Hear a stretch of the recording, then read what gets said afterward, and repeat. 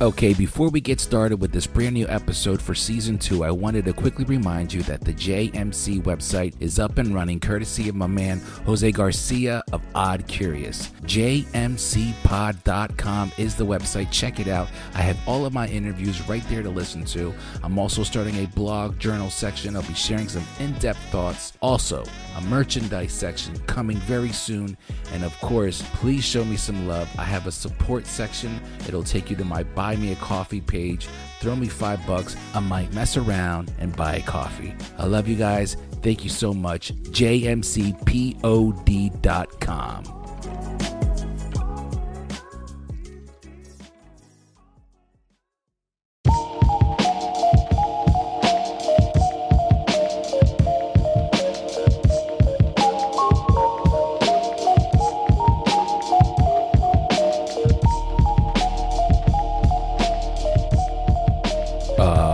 Yeah,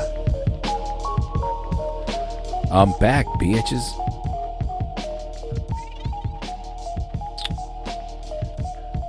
So as usual, good morning, good afternoon, and good evening.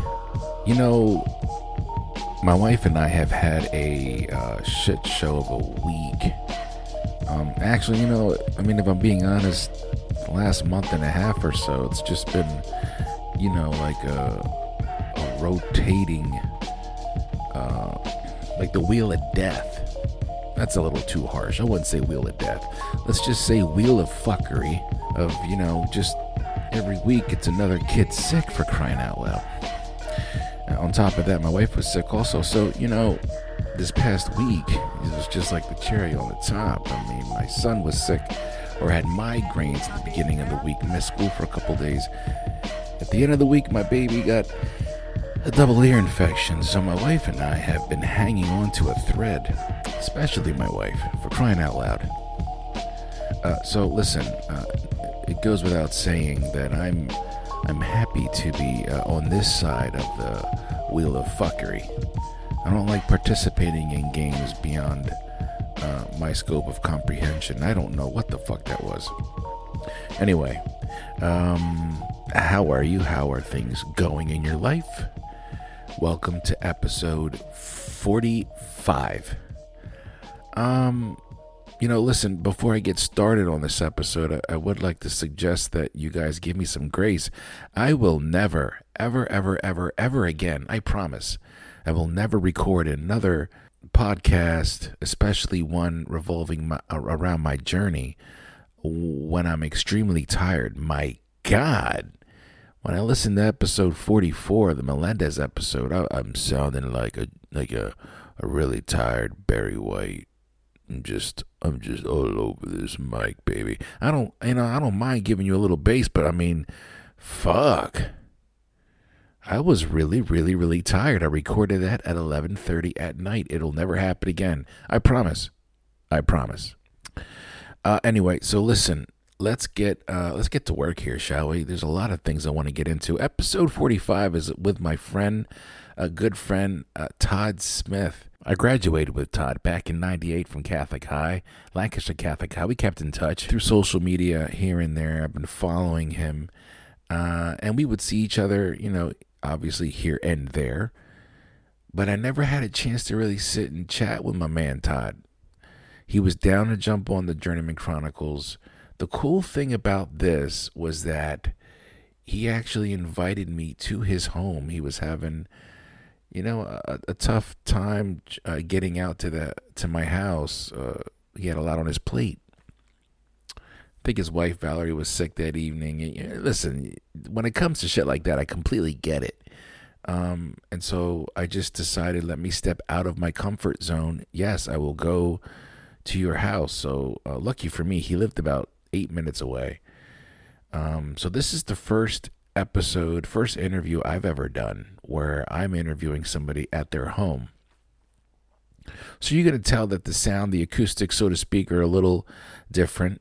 You know, there's a little bit of an echo. We recorded this interview in a really cool wine cellar, if you want to call it that. It's like a little dope custom made wine cellar in Todd's home.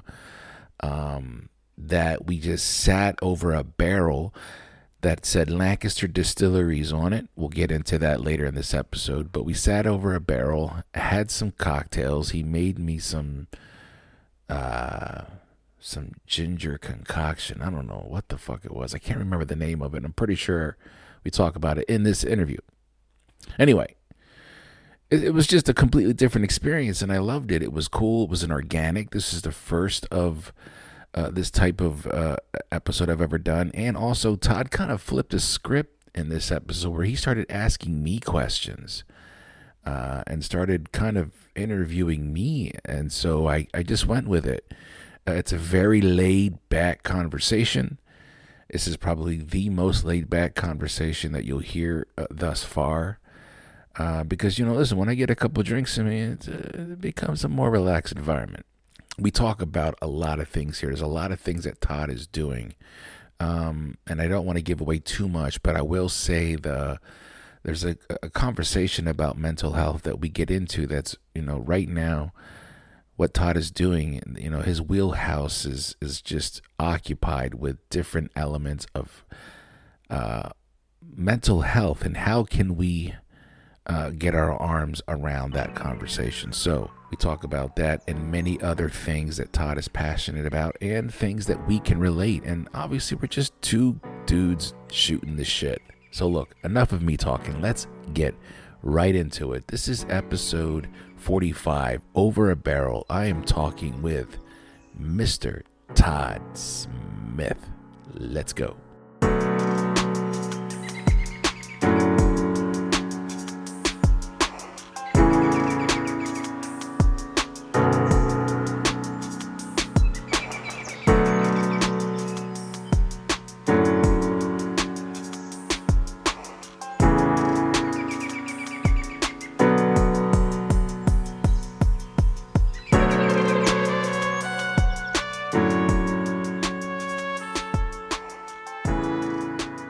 All right, so let's get started, man. First of all, thank you, man, for bringing me here. Of course. This is awesome. This is the first time I'm doing an interview in anybody's home, and your home is beautiful. Thank you.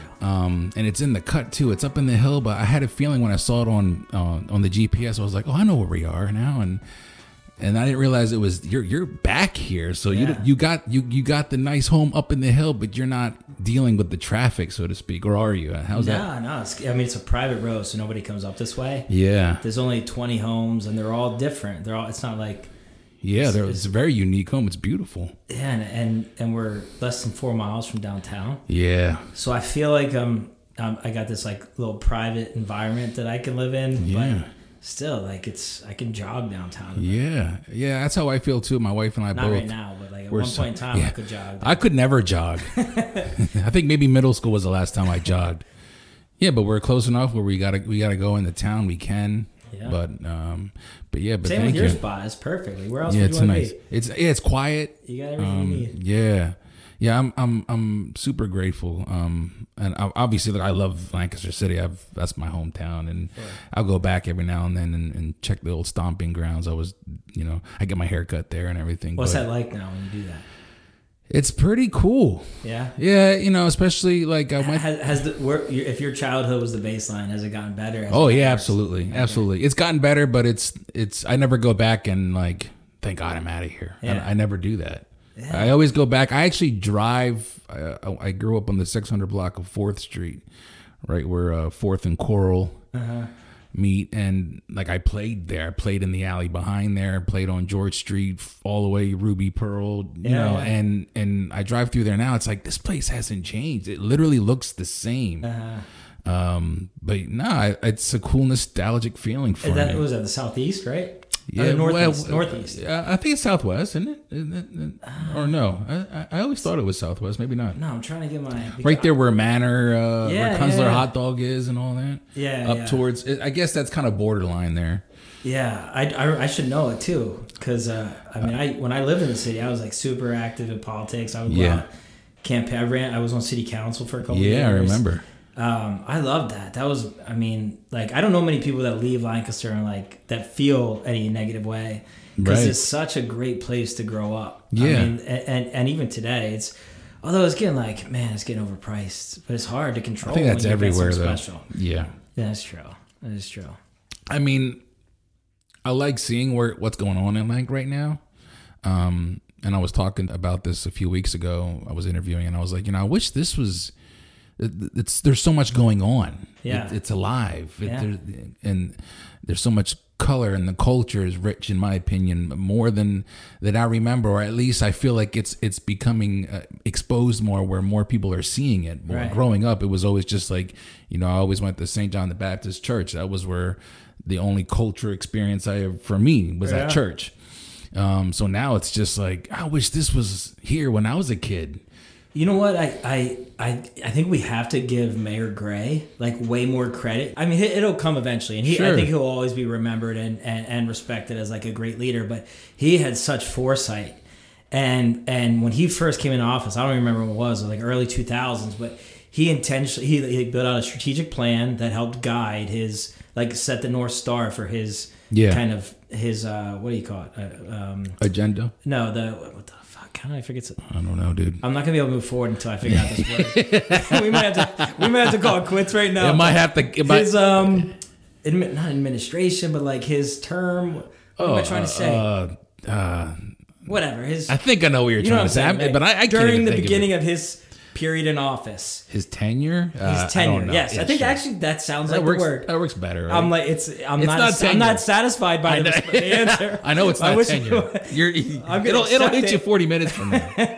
Yeah, I'm gonna remember by the end of the interview. But Mayor Gray was so intentional, like as a part of his strategic plan. It was a huge investment in the downtown culture, in the art scene. Like it was and that single-handedly, I'm not even exaggerating. If you go back in time, and I'm sure there's like economic analysis that were done, but that allowed us to weather like the recession in the late 2000s because there was a scene, there was a reason for people to come and be and spend money, the little money they had at the time, but and people were like, during downturns in the economy, people are looking for stuff to do. They're looking like, let me get out, let me forget about my life right now, let me go see a show, let me get out and about. And like Lancaster, they had intentionally been building themselves up with that image, and like it was all deliberate. Like you go back and look at his plan, and you go back and look at I think it was like the Strategic Partners plan. I think that's their really creative group. They called themselves the Strategic Partners. That was the name of the company. Fair enough. And I guess it's like, I mean, it's kind of like obvious what they do, right? That's their name. They're strategic. They're very strategic. They're strategically doing things with partners. So he did this very intentionally, and Mayor Srirachi certainly like was all like, when I was on city council, like it was something we baked into kind of the way of doing business and policy considerations, and it really drove the downtown recovery and renaissance that you see today. I had no idea, man. That's cool. Yeah, and even like to some of the hard part is you got Lancaster County, which is super Amish. Sure. And you got Lancaster City, which has turned into this like whole vibe. Yeah. And how do you promote the two? I mean, it's like this dichotomy. Like, how do you get that out and voice that in a way? Well, how do you promote the two without the county part overshadowing? Because a lot of people from around the country know about the county part. For real. It's like you say Lancaster, and they're like, "Oh, the Amish," and I'm like, "No." And then you got to go explaining things, and it's the worst. Yeah. I just lie. I say I'm from outside of Philadelphia. Yeah, but even I just don't want to tell that story because they all have the same stupid jokes. They're like, they weren't funny the first 17 times. Yeah. Do I look anything? Do I behave in an Amish manner at all? Yeah. Am I dressed like an Amishman? Tonight I am. I got you're looking like a stud, dude. I like it. I'm trying to be a little hipster. You got your study vibe on. You just need a pipe. Grinding. Listen. Hey. I can get the pipe. No, but that's like it reminds me of my grandfather. He was like this huge pipe smoker. Yeah. And with like tobacco pipe. Yeah. But he had all these crazy carved pipes, different shapes. And I found one. He's been dead now since I was in high school.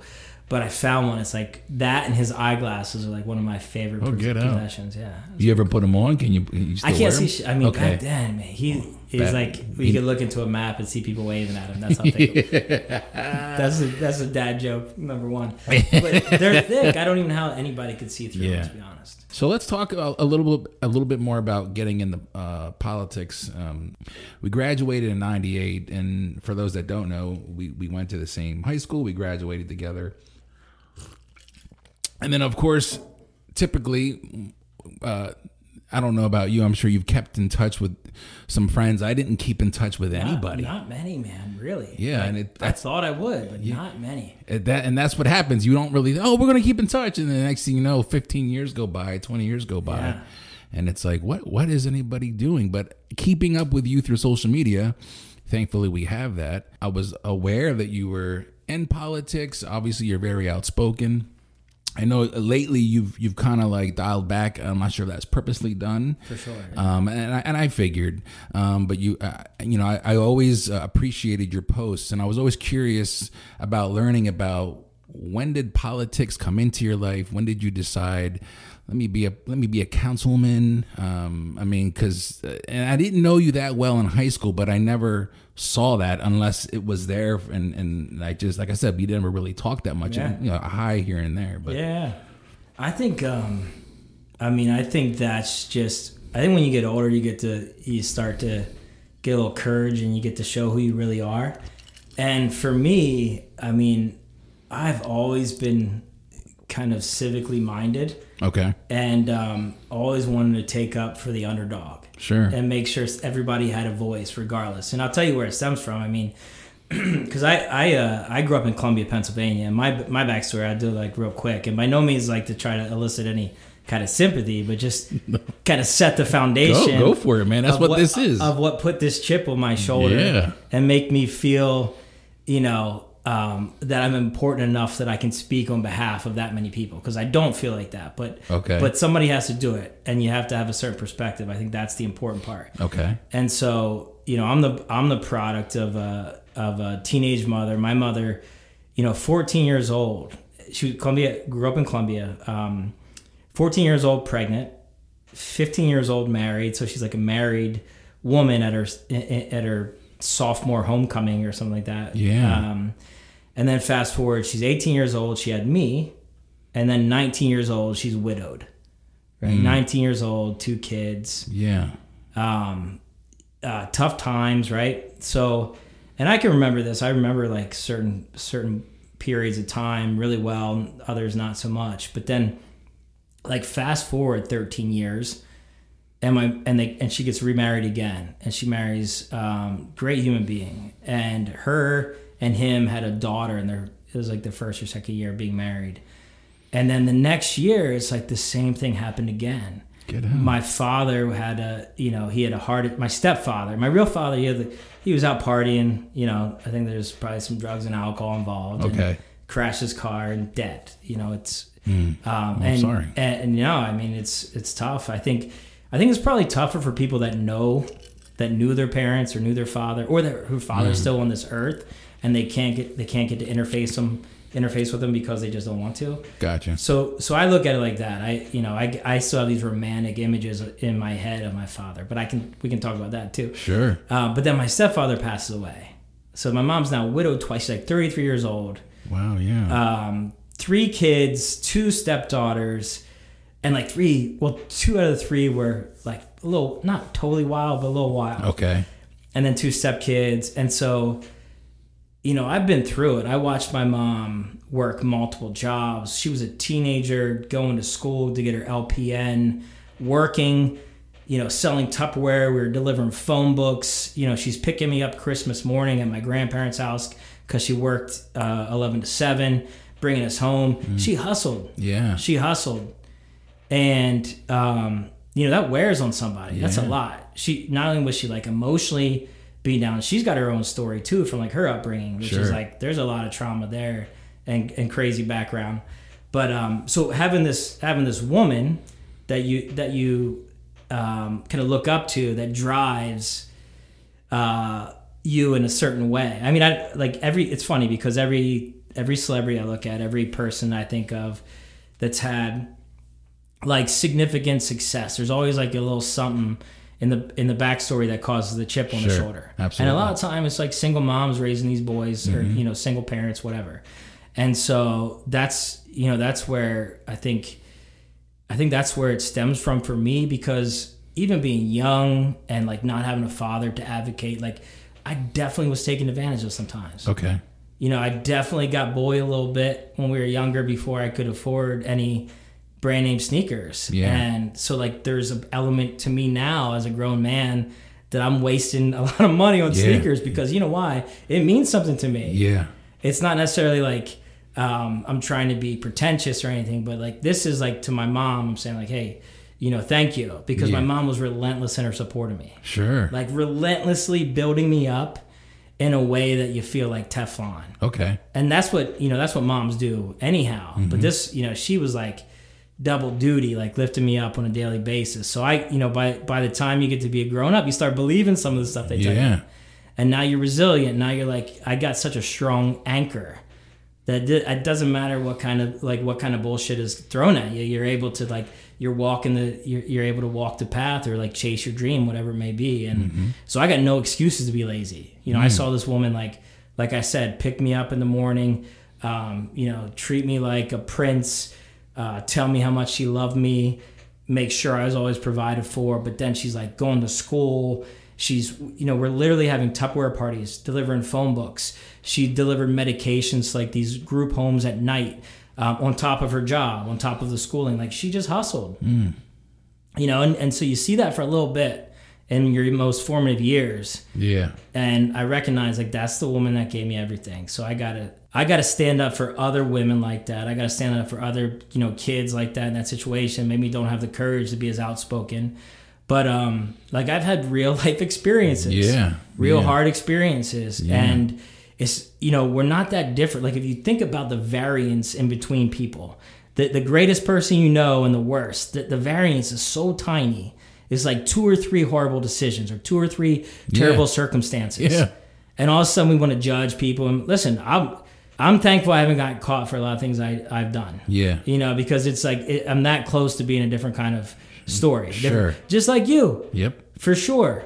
I know that to be true, Like it's some of us just get lucky. And, I've hit this midlife crisis point where, like, I genuinely don't give a fuck about a lot. And I can say that I feel like I have to live my truth. I have to do what makes me happy. I'm not buying any of the nonsense. If you're not here to rock with, if you're going to talk behind my back, then I'm moving on. Yeah. Yeah. I'm moving on. I got, like, certain goals. There's no more excuses. I'm not walking out of this life with regrets. And so the zero fucks, is that, you said that just started recently? Have you always been that chip on your shoulder that, and I'm going back to that, is that stemming from the chip that was on your shoulder? The chip's always been there, but I always knew that here's the thing, like they say money doesn't buy happiness, but when you when you struggle, when you struggle for a long time, it's nice to have stability, and that stability creates like some confidence and then opportunity, and like then you're allowed to focus on more than just meeting your daily needs. Yeah. And so I think I've definitely always had that chip on the shoulder, but I took the safe route early. Okay. Like I'll tell you, I went to college. I studied real hard. I joined the military while I was in college to pay for my college. I was a surgical technologist in the Army. Okay. I was like in Walter Reed Army Medical Center during September 11th. When we got attacked on September 11th, I was in the middle of a surgery in DC. And as soon as that surgery was over, they like wrapped us up. But anyhow, that's how I paid for my undergraduate degree. Gotcha. And then I thought I wanted to go to medical school, and I ended up having a pretty nasty injury. When I was 21, I put my hand through a window at the Village. I don't know if you can see all that scar tissue. I see it from here. Yeah, so a bunch of knucklehead behavior. Okay, so it wasn't an accidental hand through the window? Was it? I mean, it was. I certainly didn't plan on having this much damage. I still have very little feeling in this palm. Jeez, till right now. Yeah, still to this day. Okay, wow, you can see all the scar tissue, and I mean, all 11 tendons were severed. There's like 2 arteries there, or 2 nerves, 1 artery. Everything was severed. So I was in like 12 hours of surgery. Anyhow, Yeah. whatever. But that's how I paid for my undergrad. Gotcha. And then when I did that, I realized like I couldn't even hold a surgical instrument anymore. Okay. So the doctor would be like scalpel, and I wouldn't be able to pick it up because I had no Gotcha. feeling in that hand. And so I took my LSAT right before my senior year, which you need to get into law school. And I ended up getting to law school, went to the City University of New York. And I went up there because like it's the kind of the preeminent public interest law school in the country. So focus on like public needs, like the single mothers of the world. Yeah. I think that's just going to be like a theme in my life. Sure. Because it's compelling me to do important work. Right. So I went up there. I worked at Main Street Legal Services, which was like battered women's rights, children's welfare, immigration rights. And as a side note, you'd be amazed to see how often those three things kind of commingle, because a lot of times, especially in New York City, and this was in Queens, you have people move to the U.S., think they're going to get citizenship, get married to somebody, have a child with them, and then they start to get abused, and all of a sudden, like all three of these worlds collide. So it's complicated. It's a complicated area of law, and so I was working there and ended up having my daughter. First of all, I was miserable in law school from day one. I hated it. I felt like I would have been kind of a good practicing lawyer, like a trial lawyer, but I had no discipline for all the other stuff. So why'd you even entertain it then from the beginning? I wasn't ready. Oh, okay. I wasn't ready to be a grown-up. So you were trying to find something. I was figuring out. I mean, still. Yeah. Today, who's not, right? Like Yeah. I'm still figuring it out. And that's why I love what you're... Can I tell you something? Yeah, tell me, That's man. why I love what you're doing. Because not that you are still figuring it out. I am. But because 100%. Yeah. But you're so talented in this world. Oh, thank you. Even when we were younger, I mean, Flex, Yeah. the MC, like you always have this. You have this, like you just carry this big persona. Oh, thanks. I didn't know that. Yeah. But that's why it's endearing, because I Yeah. don't think you're not like absorbed by it. Right. But I'm you not, have yeah. a personality. You have plenty of talents, but you have this persona. Where when I found out you were doing this, I texted you. I was like, "Hey, man, this is perfect." Yeah, I remember. Because this is the world that I feel like you would thrive in, and then you're consistent. Yeah. And so I'm like, man, I'm happy to be here, because I think we might be at episode 125, and we're gonna be talking about like, way back when you first started grinding. But it's important. One of the things I'm learning is once you find something, and this is what I'm telling my kids, and the irony is, my daughter is in college, and she's starting to get the cold feet, so to speak, and That's wild too. Yeah, and I'm like, my wife and I have two little girls of our own, and then obviously my two oldest from my first marriage. But my wife embraces my two oldest like they're her own, and which I'm grateful for. That's why I've always wanted that. But she and I talked with her and my daughter Kirsten, her boyfriend. They were sitting there trying to just let them know, like, you're not gonna ever really know what you want to do, but don't stay stagnant. Just keep doing something, and then open doors to other things. That's the best advice you can possibly give. If anything, you're exploring what you really want to do. You're trying to find it. Right. Just live this life and do shit. But don't just sit here and fuck around for, 5 years, because 5 years turns into 20 really quick. And also, you're building these terrible habits of fucking around. Yeah. Like, get up and do something. Right. Get up and explore. Like, I pray to God that my kids have, like, endless curiosity throughout their career. Right. I've managed to stay kind of in like the same vertical, but get to do it in a different way, in new areas and new ways. And like, I really appreciate that part of what I do on the professional side of things, which is marketing. Yeah. But like marketing in a biotechnology world where things are constantly innovating, things are constantly changing. You got to deliver information in a different way. You got to be more creative than the next person. And like, not all things are equal. Like, some of these companies have billions and billions of dollars. You're competing with a company with billions and billions of dollars, whatever, gain market share. Sure. The politics of it start to come into play. Like, definitely the economics of it, but and I love it because it's one of those things that I feel like I get to because my political stance is one way. Yeah. You know, like I have these really strong political leanings, and then I get to, and the same reason I ran for city council, because I'm not just going to sit around bitch. Yeah. That's easy. That's fun. It's easy. Yeah. But like when you get into the machine and try to change stuff, like city council, for example, when you get into the machine, like the pharmaceutical industry, and we're launching products, you realize like it's hard, man. It's hard. Like there's systems. And if I can wax poetic about this for the next 2 days, but like, do you ever see the movie, the Stanford Experiment? No. So it's like this guy, Dr. Zimbardo. He was a Stanford psychologist. He was a psychology professor. And so he ran this experiment, the Stanford Experiment, where he basically created an ad hoc prison in the basement of the psychology building on campus. And so I don't know the numbers for sure. I don't know all the data, but I'm just going to make some shit up so I can tell the story. Sure. So say he had 100 people that he recruited for this experiment, right? It's a social experiment. 75% of them, or 75 of them, or 80 of them were prisoners. And then he picked 20, and they were the correctional officers. Okay. And then he took, like an actual rule book or a policy book from like a prison and gave it to them. And this is how they operated the prison. He gave it to the 100 prisoners, or the 80 prisoners and the 20 correctional officers. Oh, he gave them all the. So they had the book. They knew the policies. Oh, okay, fair enough. The correctional officers knew the policies. This is how prisons run. This is how they operate, right? This is the structure. These are the policies. You know what I'm saying? And so he gave that to them, and over time, like the prisoners are get like in riots, and they're physically in altercations with these correctional officers, and it's their like fucking classmate. Yeah, it's like the guy that sits next to him in psychology class. Okay, and so they're fighting. They're getting there's these physical encounters, and then this guy, Dr. Zimbardo, who kind of oversaw the project.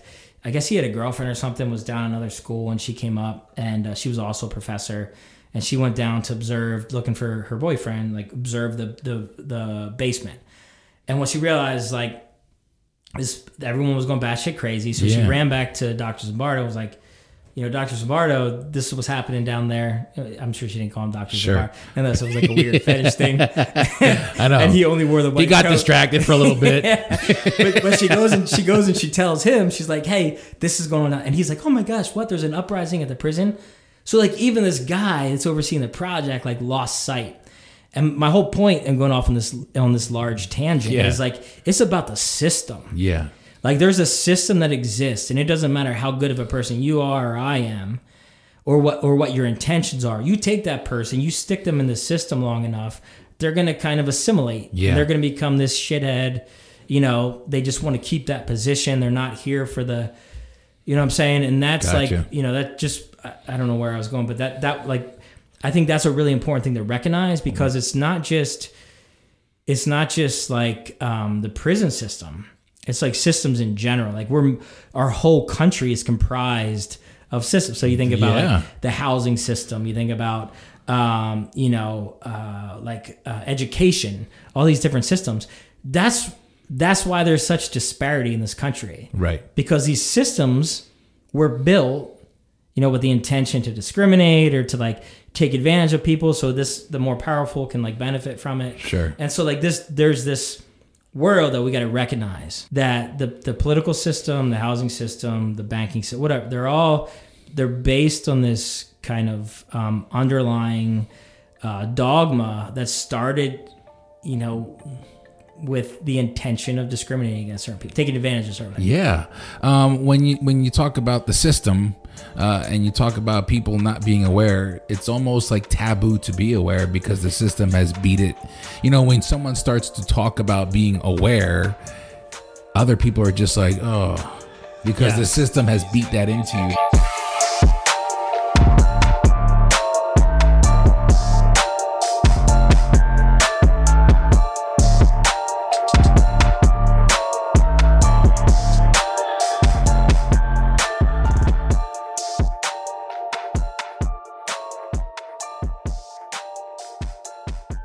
Do you feel that I'm trying to go back to the chip that's on your shoulder.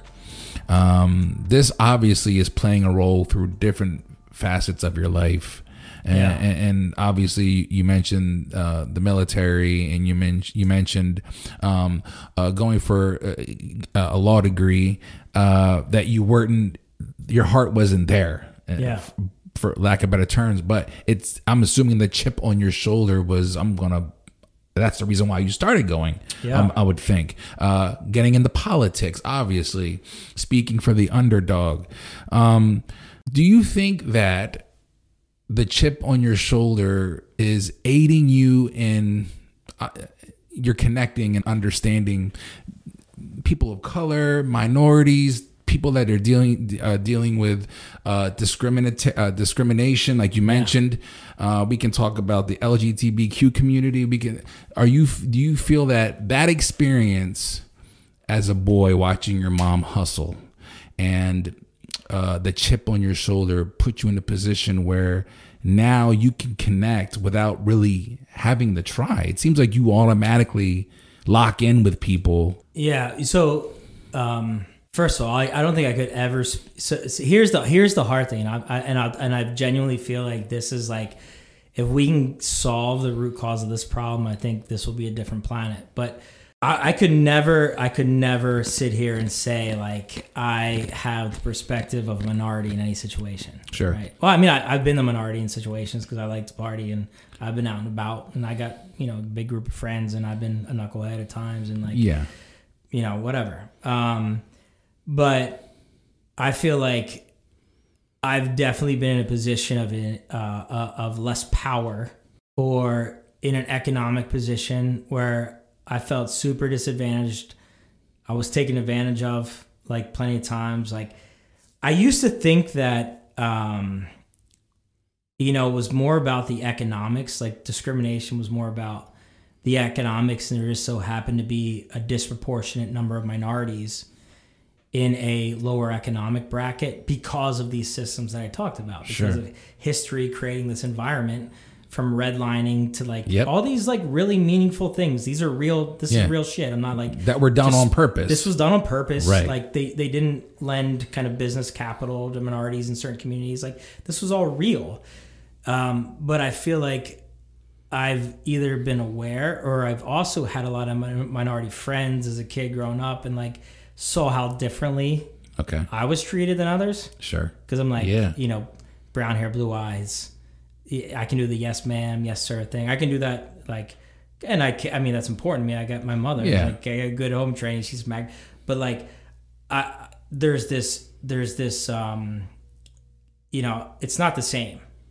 I got the chip on my shoulder, but if me and like an immigrant or an African American grew up in the same exact circumstances, I'd still be way better off. Okay. I understand that. So when I say I have a chip on the shoulder because of these things that I grew up with, I also recognize that it's still not the same.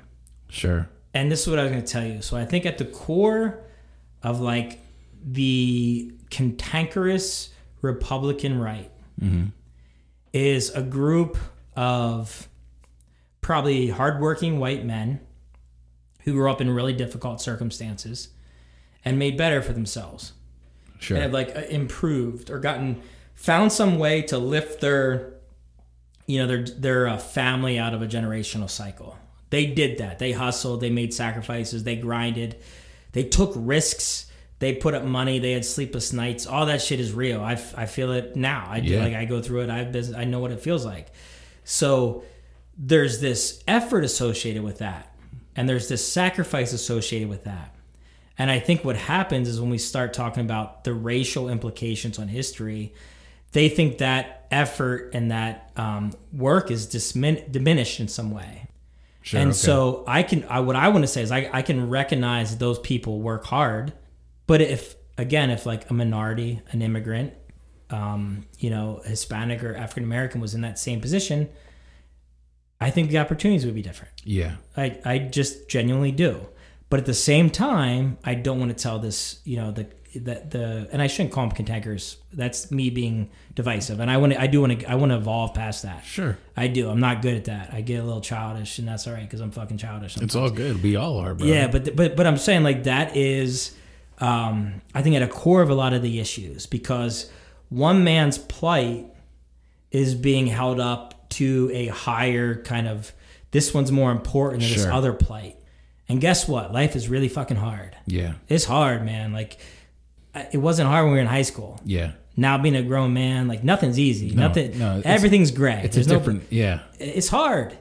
So we got to recognize that it's hard for everybody and not say, like, it's only hard for me. Right. There can be varying levels of difficult, but I think until we get to that point, we're never going to be evolved enough to actually make genuine progress. Yeah. That's the part where I feel like, and I'm right there with you, I'm getting to the point in my life, and it scares me, where I'm like, I don't know if that can ever be, because to your point, when you say, wait a minute, I have my trials and tribulations, I put the effort in, it's being minimized. Right. You know, and it's like, no, we're not saying that. I think that conversation never really, we miss it. You can right? never get your arms around it. We miss it all and the it's time. almost like a cycle of, like, every election year, everybody tries to, like, put their arms around this conversation. It's like, what can it take for everybody to be like, okay, I see what you're saying, but there's another side to this story. Can we at least take a look at that and acknowledge that it's there?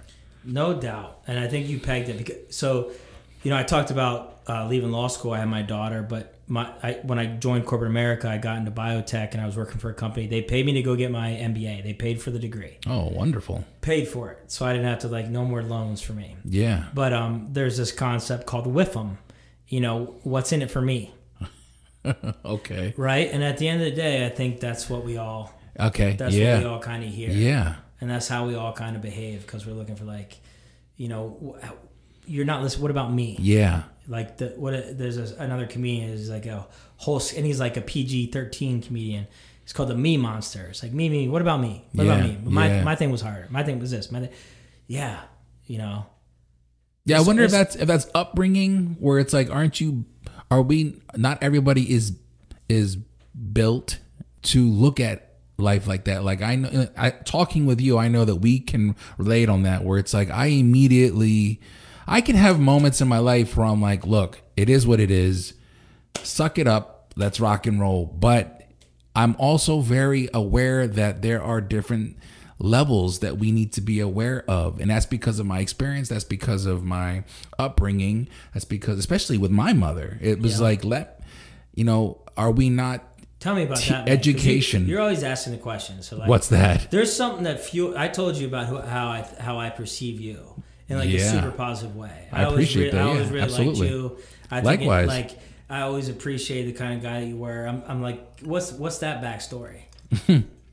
my backstory? You're chasing. You're not going to settle. Oh, my backstory. I don't know. It's similar to yours in a way, where my mom really was the driving force for me, where it needs to get done. That's the theme here. It needs to get done.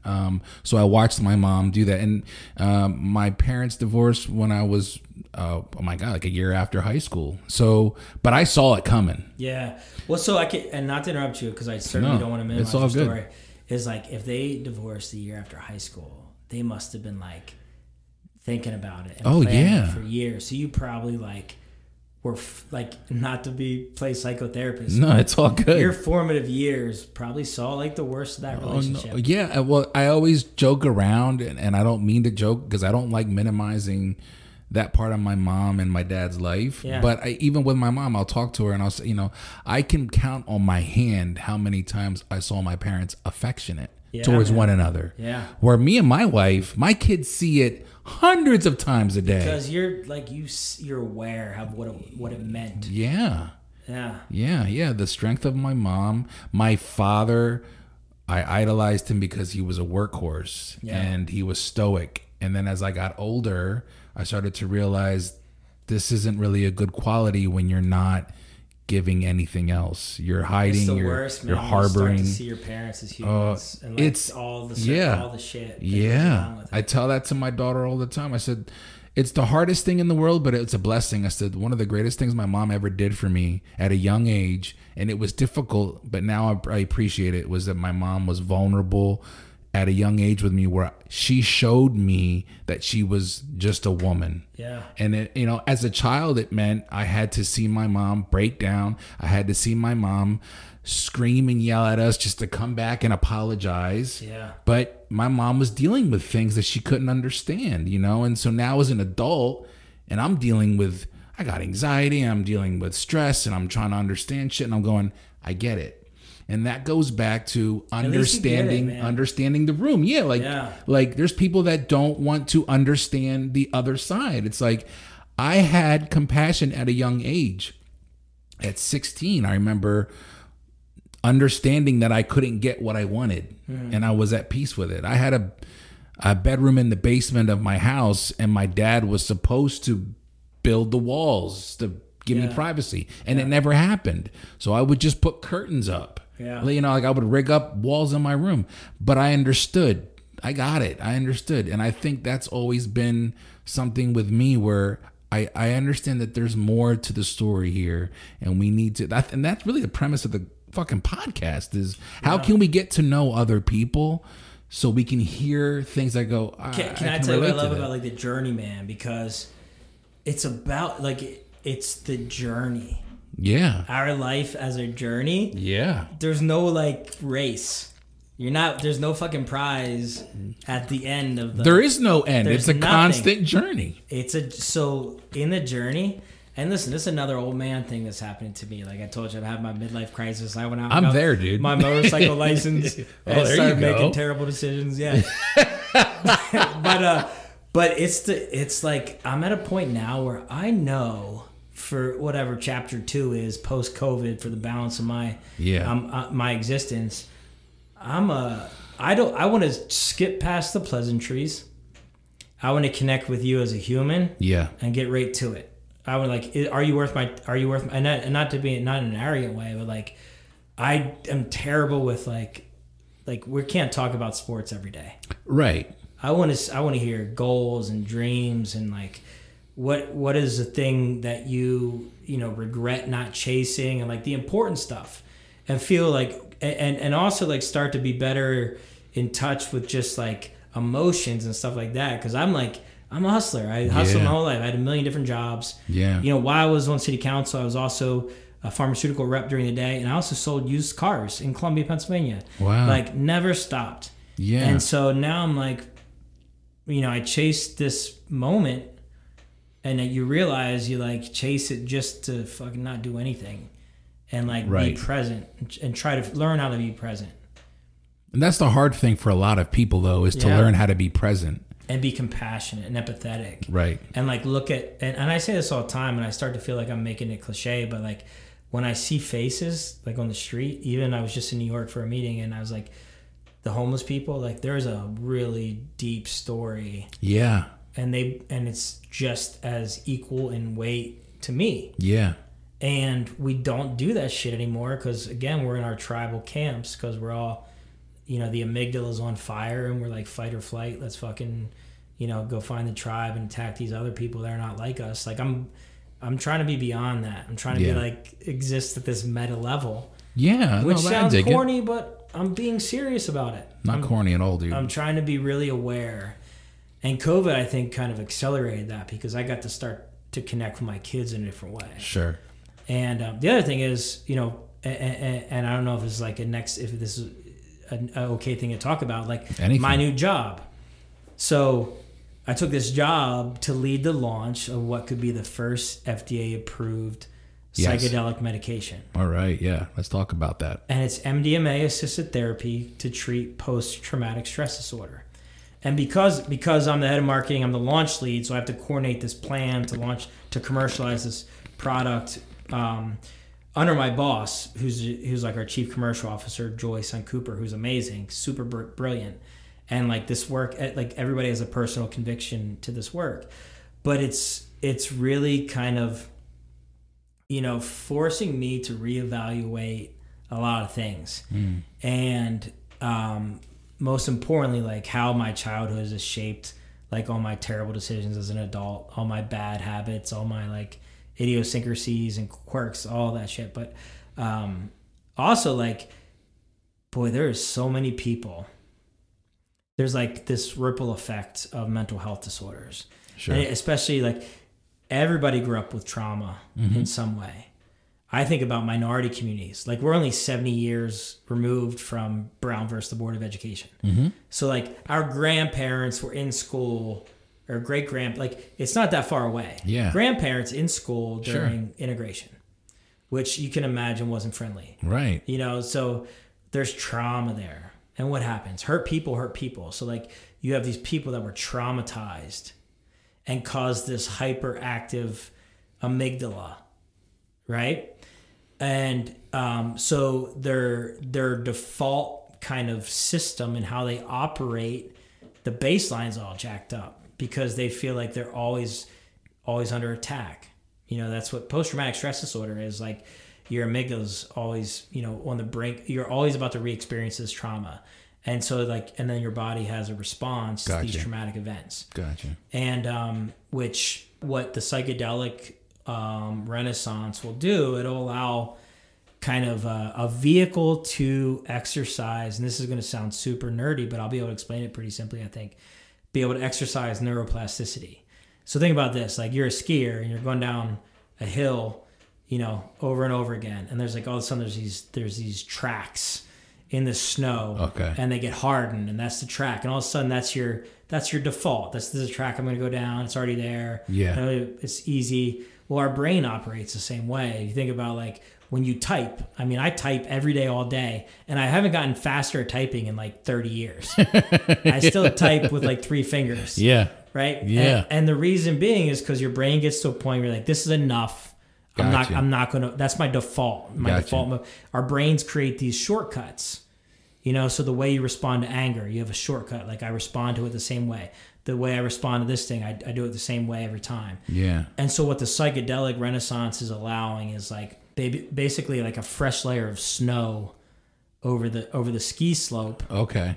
Well, I should have used a fucking ice hockey. That would have been a better metaphor. It'd been like a Zamboni going around an ice skating rink. Okay, fair enough. Yeah. Right? And allowing for us as grown people to create with stronger executive functioning, but to create better responses, reactions. And so we're able to now, you know, when we go through these psychedelic therapies, it basically inhibits your amygdala, allows you to spend time with these traumatic events, these memories, whatever it may be, in a normal, you know, healthy way and process them without the amygdala being hijacked. So you're able to create this new pathway, you know, these new,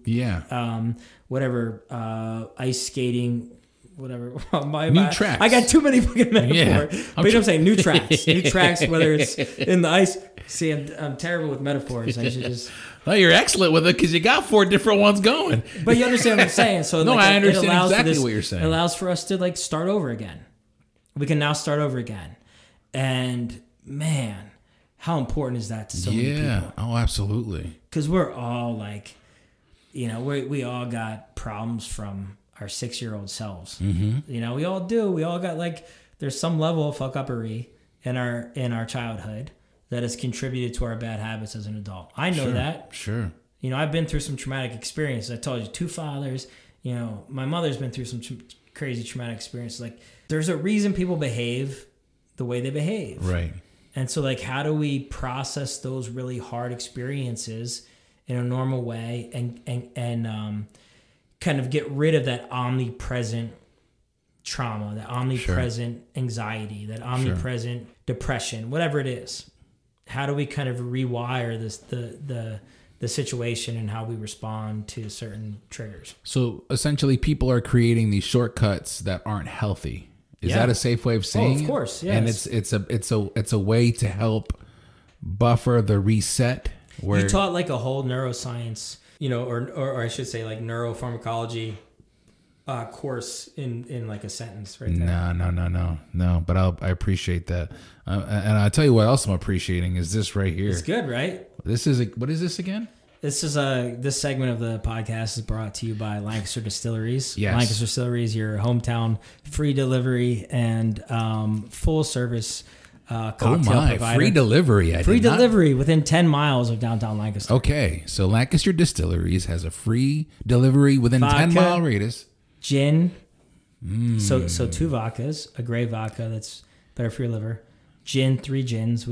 That's the rose geranium, which everybody loves. It's delicious. This is great. It's good, right? I can't stop drinking it. Drink more. You're not drinking any. You need to catch up. Listen, man, I had a long day, so like that was first. should we call? I nailed that. Holy shit, you I did. nailed that cup. Okay, look at me. I'm eating my words. What is this called again? Moscow Mule. This Moscow Mule is half full. Todd's is empty. I'm clowning him, but he killed it already. Yeah. I'm sorry. Go ahead. You were saying. I don't even know what I was saying. 10-mile radius. You got vodka. Free you delivery. got gin. Free Yeah, delivery. yeah. How did you get involved in Lancaster Distilleries? Let's go there because I wasn't expecting to see. I remember you starting to throw it out there on social media, and I was like, "What does this guy not do?" So I tell you, there's like a theme in everything. Like my whole thing is about like awareness. And kind of like a different level of consciousness. Okay. It sounds cheesy, but starting with like, let's fucking learn. Let's try not to be dumb. Let's try not to be like, it's not a race to the bottom. And so the thing I always loved about, so Zootropolis is where it started. Okay. I came back to Lancaster. I invested in a recording studio with my neighbor up the street, Mike Newman. Okay. With the engineer, Mike Musser, my current partner, Matt Hostetter.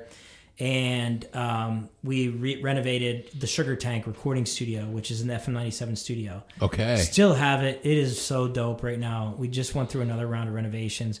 We have a guy, Levi Schlosser, there that runs the studio, and he is doing such a fantastic job. Okay. But it's hard. Recording studios are hard. Yeah. COVID made it even worse. Absolutely. Because everybody's like now downloading software and able to record at home. But we have this great environment that we're trying to like create like more of a flex space where we do shows, and we were doing it before COVID. But anyhow, so Matt Hosser and I had the Sugar Tank, and we were renovated it. We had our grand opening, and we had acts coming in and recording, and we also were doing shows. And the way we got the show is a whole cool story, but I'm not gonna talk about that now. Why not? Because it's boring. It's not as fun.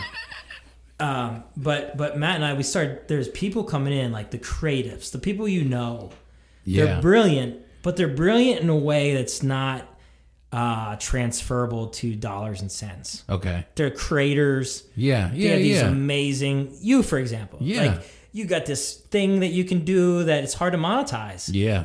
If it was easy to monetize, you'd have done that shit 25 years ago or whatever. Absolutely. So it's hard, right? And so we were meeting all these people, creators, sculptors, painters, musicians. And I told you, Teva sent me to go get my MBA. Matt was a finance guy. He was actually a hippie disguised as a finance guy. Okay. And so we started meeting, and we started talking to him like, oh, how can we help you monetize your art, whatever it is? How can we allow you to make a living off chasing your passion? And so that's where it started. And we were thinking about like, okay, who can we go out? Because he has access to like, he's kind of from an environment. He knows a lot of old money. Lancaster, Pennsylvania. He's a hard worker. Like he's a really good dude. He's not that kind of like bum. But and I was like a hustle. I gotta like I got this insecurity. I gotta be a somebody. I gotta be a somebody. You're constantly moving. Gotta do something. And so like we connected, and so I knew we had this kind of source of capital that we could pull. And I had met Trent Kinney, and Trent Kinney, I didn't even know who he was at first. His brother was Taylor, the actor on Chicago Fire, and I had no idea when I first met him. But him and I just kind of connected, like in a really cool way, and we're still really, really tight today. And he actually was looking at the house I was living in at the time to buy, and we ended up. My wife knew his wife. We ended up going to a birthday thing, and then we ended up both working in Philadelphia, and we would take the train together. Okay. And every day we take the train, we'd be spitballing ideas like, man, I can't do this forever. I can't do this grind forever. I got to do something, right? I gotta find like my own passive income stream. And so I took him. I was thinking about it. I talked to Lee Lindsay, who is the matriarch of Zootropolis, who's an amazing human being who I trust in so many different ways. She's just a wise, like special individual that I'm glad I have access to. Gotcha. And she started Zootropolis in 1996, which was like an art house theater. Okay. And so as a member of Sugar Tank, Matt and I, were thinking about things to invest in. And then on a separate conversation, Lee's daughter and my daughter were friends, and I always loved Zootropolis. And Zootropolis to me was like this beloved brand. Yeah. Because it didn't give a shit about anything but being authentic and about its mission. Yeah. It didn't matter about the ROI. Yeah. And so I love that. And in my back of my mind, I'm thinking like that's something that is like that I want to be a part of, and I want to show that can be profitable, and you can kind of combine basically your personal philosophy, your politics, and your business. Mm-hmm. Because there's this old school saying, you keep your voter card in your right pocket and your wallet in your left, or some shit. Okay. So anyhow, I'm like unapologetically combining my interests, my business investments, sure, my professional career, all in like unapologetically. Yeah. And talked to Lee. Lee was like, yeah, let me talk to my partners. And her partners, Nate Boring, who's our head distiller, who's like the ultimate, most talented. He should teach a man class. I always joke about it. But Why he's is like, that? he just like, what are you good at? Tell me one thing you're not good at right now. Plumbing. Yeah, so Nate will come over to your house okay. and plumb the shit that you can't fucking figure out. That's Nate. Nate makes you feel insecure because I'm like, Nate's that guy. Like, dead serious. Plumbing, don't give your wife Nate's number because she's going to be like, forget yours. I'm going to call Nate. Nate will figure it out. Nate's that guy. Yeah. And his wife is brilliant. His wife has such kind of conviction. So Lee, the matriarch, she is just a loving spirit, right? That full of empathy, full of compassion, is there for everybody. Okay. We'll make sure if anybody in her presence is not hungry, is not like unhoused, any of those things. Yeah. Nate is this creative kind of just grew up in a way that had to figure out shit himself, and he makes me feel like, oh shit, I'm a fucking terrible man. Like, yeah, I got you. And then Shayla is this just unrelenting focus on advancement and progression and equality. And so like all the programming that Zootropolis was doing was around this. Like any film, any speaker, any music act, it had to serve a certain mission. Okay. Right? Sure. And so I like met these people and I was like, these are my people. My skill set is a little different. I'm probably way more high strung than them. And I'm the business guy. I'm the dollars and cents, like put it on a spreadsheet. But like, I feel like I found the perfect team. Yeah. Right. And then, so Nate, who is the do anything guy, he had been like distilling liquors for like 15, how many years at this point. And liquor licenses at the time were like $400,000, $450,000. This is when all the grocery stores were competing over them. Holy the shit. The sheets, the gas stations were snatching up. A restaurant liquor license became really kind of high value. And so we were like, shit, we bid on a couple. We bid like $350 on one. We had the financing all set up, but like nobody wanted to hear it. So we were like, oh my gosh, we could get a $4,500 distillery license, but that means we have to distill. And Nate has always wanted to do that. And Nate was like advocating for it. And he's like, let's do it. Okay. Let's do it. I want to do this. I want to quit my job and I want to do this. And so we started. We opened in April of 2019. We had 9 months. By month 6, we were profitable. Jesus. We were making our own liquor to provide at our own bar. Nate, it wasn't to the level of like Nate could quit his job yet, but then COVID happened and shut us all down. Yeah. And so Zootropolis and Lancaster Distillery is like, we have a restaurant, a theater, and a distillery. Well, 2 of those 3, gotcha. The legs of the stool were taken out from underneath us. So we jumped in the distillery during COVID. And, Shayla, like over a weekend, built an e-commerce site. And all of a sudden, we're pushing, we're filling a gap when the state stores closed. And we have people coming in, and we offer like a full, really sophisticated cocktail experience.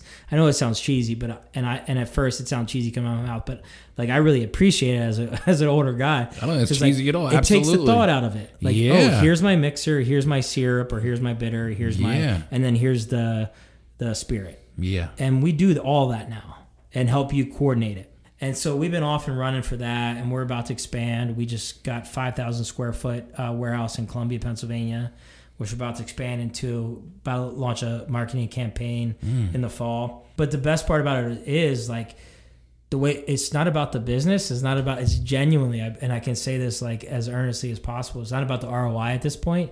It's about taking care of the people on the way up as we build. Yeah. Making sure our people feel cared about, considered, even the ones that we have to fire.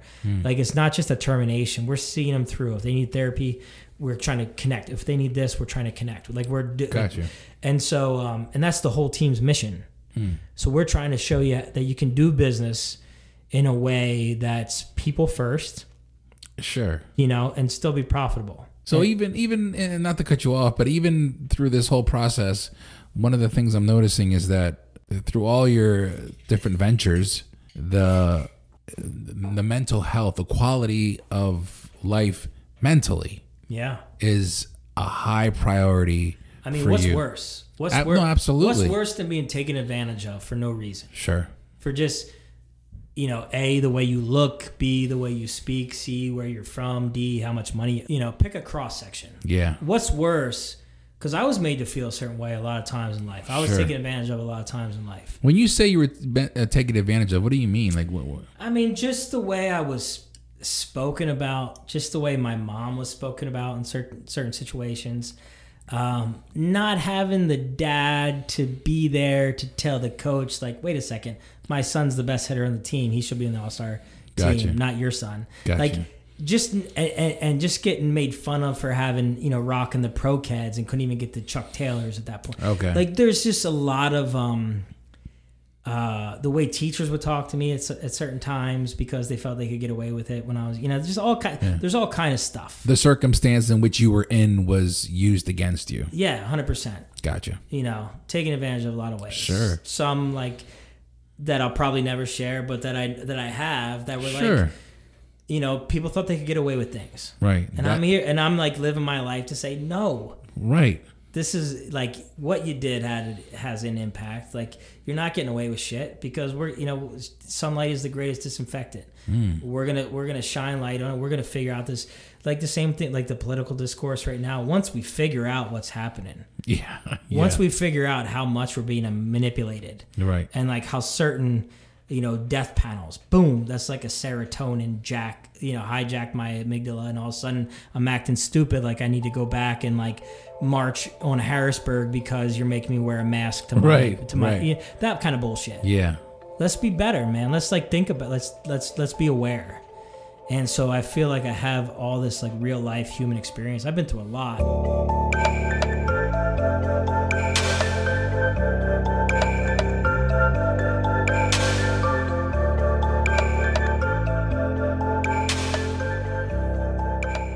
Yeah, one of the things I love about this particular interview is that we bounce around, and I love that. I love that I'm recording in his home right now, and it's putting me on my A game. I don't hang my hat on having a political podcast. I try not to make my podcast political, but if the guest I'm interviewing is influenced by politics, or if their journey dabbles one way or another with politics, it will come up. I have no problem with that, as long as it's non-confrontational and tasteful and respectful. And I believe that that's what Todd embodies in his journey and in his conversation. Of course, he's going to speak the truth, and I appreciated that. Listen, his journey is remarkable, and we're going to really start getting more into some personal things here. We talk more about his family. We talk more about his father and his mother. He even, as you heard, he kind of turns the tables and interviews me. He even does that a little bit more. We talk about mental health in men. Listen, the conversations that take place once alcohol is involved. Not that we got trashed, but you know how the spirits can enhance a conversation. Spirits, of course, I'm referring to alcohol. Once that gets involved, and anything's fair game. So enjoy this second half of the conversation, and I'll see you at the end. Let's get back talking with Todd Smith.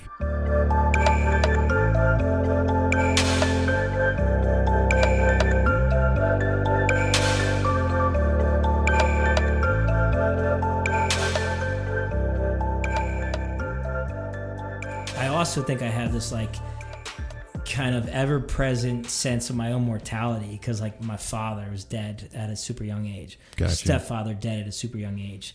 My grandfather, my pap, who helped raise me in the summer, dead when I was a teenager at a young age. Aunt dead, cancer, young, like all these things around me that I feel like I have only like this limited shelf life, and I'm trying to hustle and do things, and also I think is a bit of an insecurity because, and I'm learning this later in life. Like my father, he died at 22 years old. Okay, and I don't have much other than like some new, like I think I told you this before we started, like newspaper clippings of him as a basketball player, and like some photos. And then when I got close to, when I was almost 30, my kids started asking questions about their grandfather. About their grandfather, yeah. Sure. And I didn't have a lot of answers. So my wife thought it'd be sweet to go to all my aunts and uncles and have them give like a photo and some stories about my father. And he's 22 years old, mind you.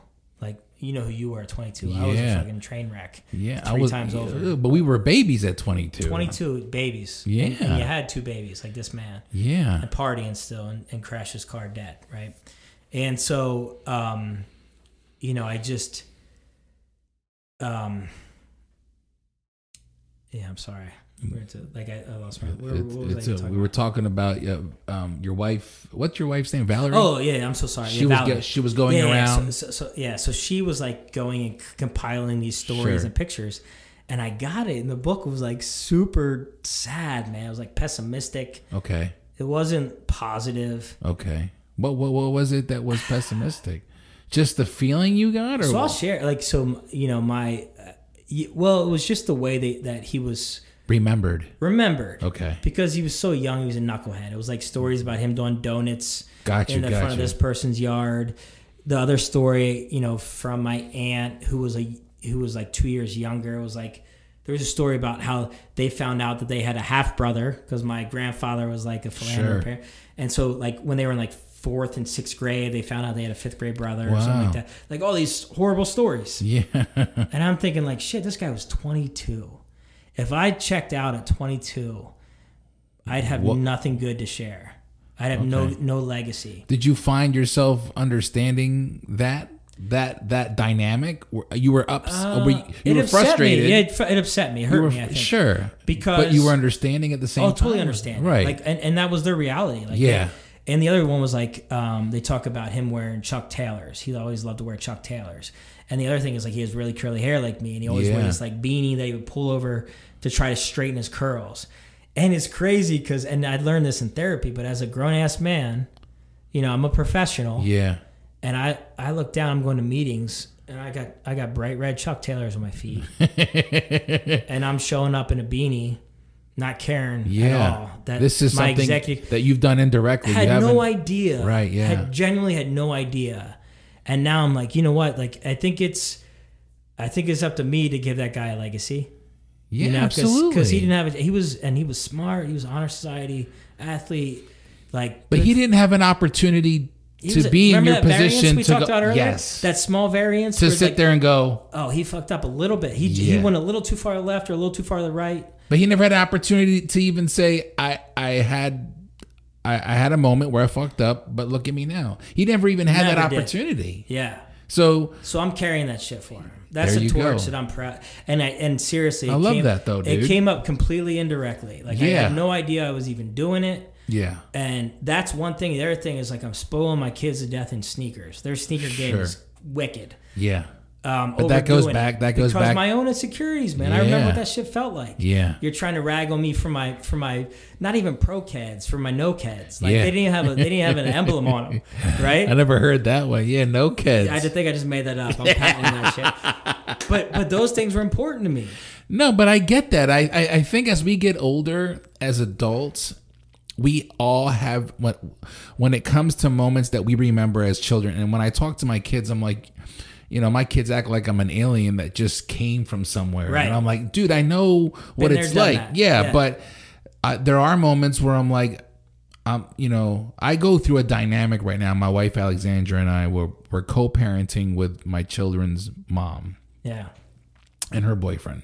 And they do things differently. Yeah. And they focus on other things that we don't. And I try to tell my kids, like, I have my way of spoiling you. You just don't see it now. Yeah. But you will when you're older. Like, I didn't have an in-ground pool. I had to go to Conestoga Pines pool. Yeah. Or county pool.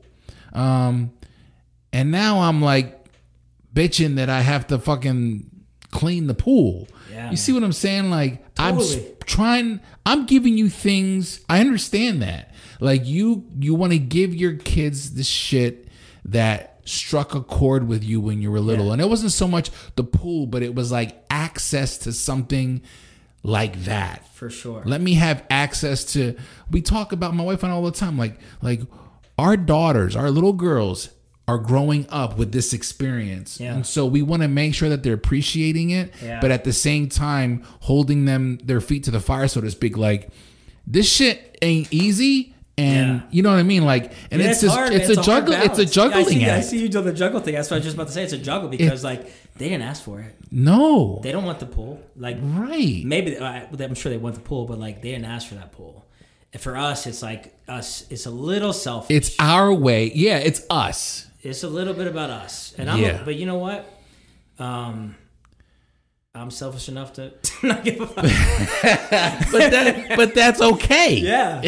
I mean, as long as you're maintaining like a balance, it's, there's people that just go overboard and they just spoil their kids and there's no balance. I can't imagine that you're just so blessing soft your on children with sneakers and then just being like, whenever you need another pair, just let me know. There's 10 more. Like, there's a balance. Yeah, you got to keep up. It's a contract. I'm going to be that dad as long as you keep up your end of the deal. Amen. Absolutely. Don't disrespect your mother. Don't disrespect me. Show gratefulness. Yeah. Show gratitude. Work hard in school. Show me that you know the formula. Yeah. The formula is the same regardless of what you call it. You call it a million different fucking things. It could be in the form of a business plan or the hustler's anthem. It's all the same principles. Have that. Show me you know what it means to get up and hustle harder than the next person and take your lumps and sacrifice a little bit and yada yada yada. You can tell your why. But show me you have that in you. And I'll keep a mind of the bargain. I'll keep you looking fresh, and I won't challenge you too much on dumb decisions. And like, let's do it. I wish I had that. I'm like now 40 something years old. Thinking about it takes a long time to get to that point, but yeah, man, that's the philosophy, right? Yeah, and you learn, even though you have an idea of how you want to go about things, like your upbringing and your experiences as a child sculpt the way you want to raise your children, but even yet and still you still learn along the way. You're still learning like, okay, this is not working. Even though I understand why I'm doing this the way that I'm doing this, I need to adapt. I need to, like, my daughter is very like, she's a feminist. She says that, and there's things that I'm learning. And that's a different definition today than it was. Just like 10 minutes ago. Well, dude, I said that and went, I hope I didn't offend anybody, but I'm just trying to be like honest. She says it's it. Scary, so right? It's like I'm trying to pick up what she puts down along the way. And there's times where I'm like, Kirsten, I respect you and I'm following you, but you got to give me time. I come from a different era and I'm open-minded. Yeah. That's the funny thing is, I know. Because you can't convince you got a dad that's open-minded, and I'm trying to keep up with you. Yeah, you're moving too fast, and it's. But they'll see it someday. But that's the thing is like, I know one day, God willing, right, that I can sit here and she's got children and my grandchildren are running around the house, and I can hear that. I see where Thanks, Dad. I see where you're coming Dad. Love from. you, man. You were so smart. I think when it comes to like being a father, being a parent, eventually you're just looking for, I just want my kids well-rounded, strong, healthy, that I get them to at least 19, 20, and then by that point, no matter what I say, doesn't matter. Yeah. I always told my kids that. I said, I got you for this time. Yeah. Once you get to, and my daughter's already there. And you realize like the really like the 8 to 20 doesn't even matter. Like you build their core self. Yes, in the already. first 8 years. Yeah, absolutely. And that's the thing. Like I never understood until like as I got older. Like that's really the important. That's where I needed to be, and I was, and I'm grateful. Like for both of them. My son went through. His mother and I splitting up. He was 6, so that co-parenting back and forth dynamic. He was very, very young. My daughter was mature for her age. Yeah. So at 11 years old, she was already handling things like a 13-year-old would handle it. But it's still hard, but very. At the end of the day, I mean, I think, and I don't know shit. So this is just me prognosticating. You made a hard decision. At the time to do what was right, and you don't want life to be perfect and uneventful for your children. Right. They have to develop some level of resiliency. Right. And I'm not saying everybody has to go through this experience or this experience, but I'm saying like good parents have to teach their kids to survive and be resilient and be able to cope. And right now that shit is not happening. No, it's not. Kids are buckling because you're, such and such didn't like my photo. Like they're buckling. Yeah. But they're watching their parents contribute to that by that buckling under that. The parents are doing it. Yeah. That's weird. I never had that. I gotta pee really bad. Go pee, dude. Can we mark? You should have told me that a while ago. So far, man? I'm good, man. I'm going to use this opportunity quickly to shout out Todd in his beautiful home. Todd is using the restroom right now. And while he's in the restroom, I'm just going to quickly shout out that he has a beautiful home. We are literally sitting in I guess you could say a really unique, beautiful, dope-ass wine cellar. I mean, my God, I want to take a picture and share it, hopefully, if he's okay with it. But we're recording this interview right here. Like I said, I got a Moscow Mule full of some ginger concoction. It's wonderful, from Lancaster Distilleries. Shout out to Lancaster Distilleries. Hold on a minute here. This is what the Journeyman Chronicles does. It will show up and it will document. Hold on, I'm going to take another sip. Oh, shit. It's a nice little break here. All right. Cheers. Let's do one more. Yeah, absolutely. Salute. Cheers, buddy. Oh, yeah. Forgive me. Oh, you know what? 1 second. I forgot to do this. Watch the fancy. What's that? What I do want to do is throw a little TV on. Watch football. Oh, hell yeah. Now, let me ask you a question. Do you smoke cigars? Not really. Yeah? I don't. Because this would be like... I know. It's got the little wine chiller that I think actually will pull out smoke. I was wondering what that was. Is that what that is? I was like, is that a fucking humidor? I was like, is this a... No. I don't smoke cigars.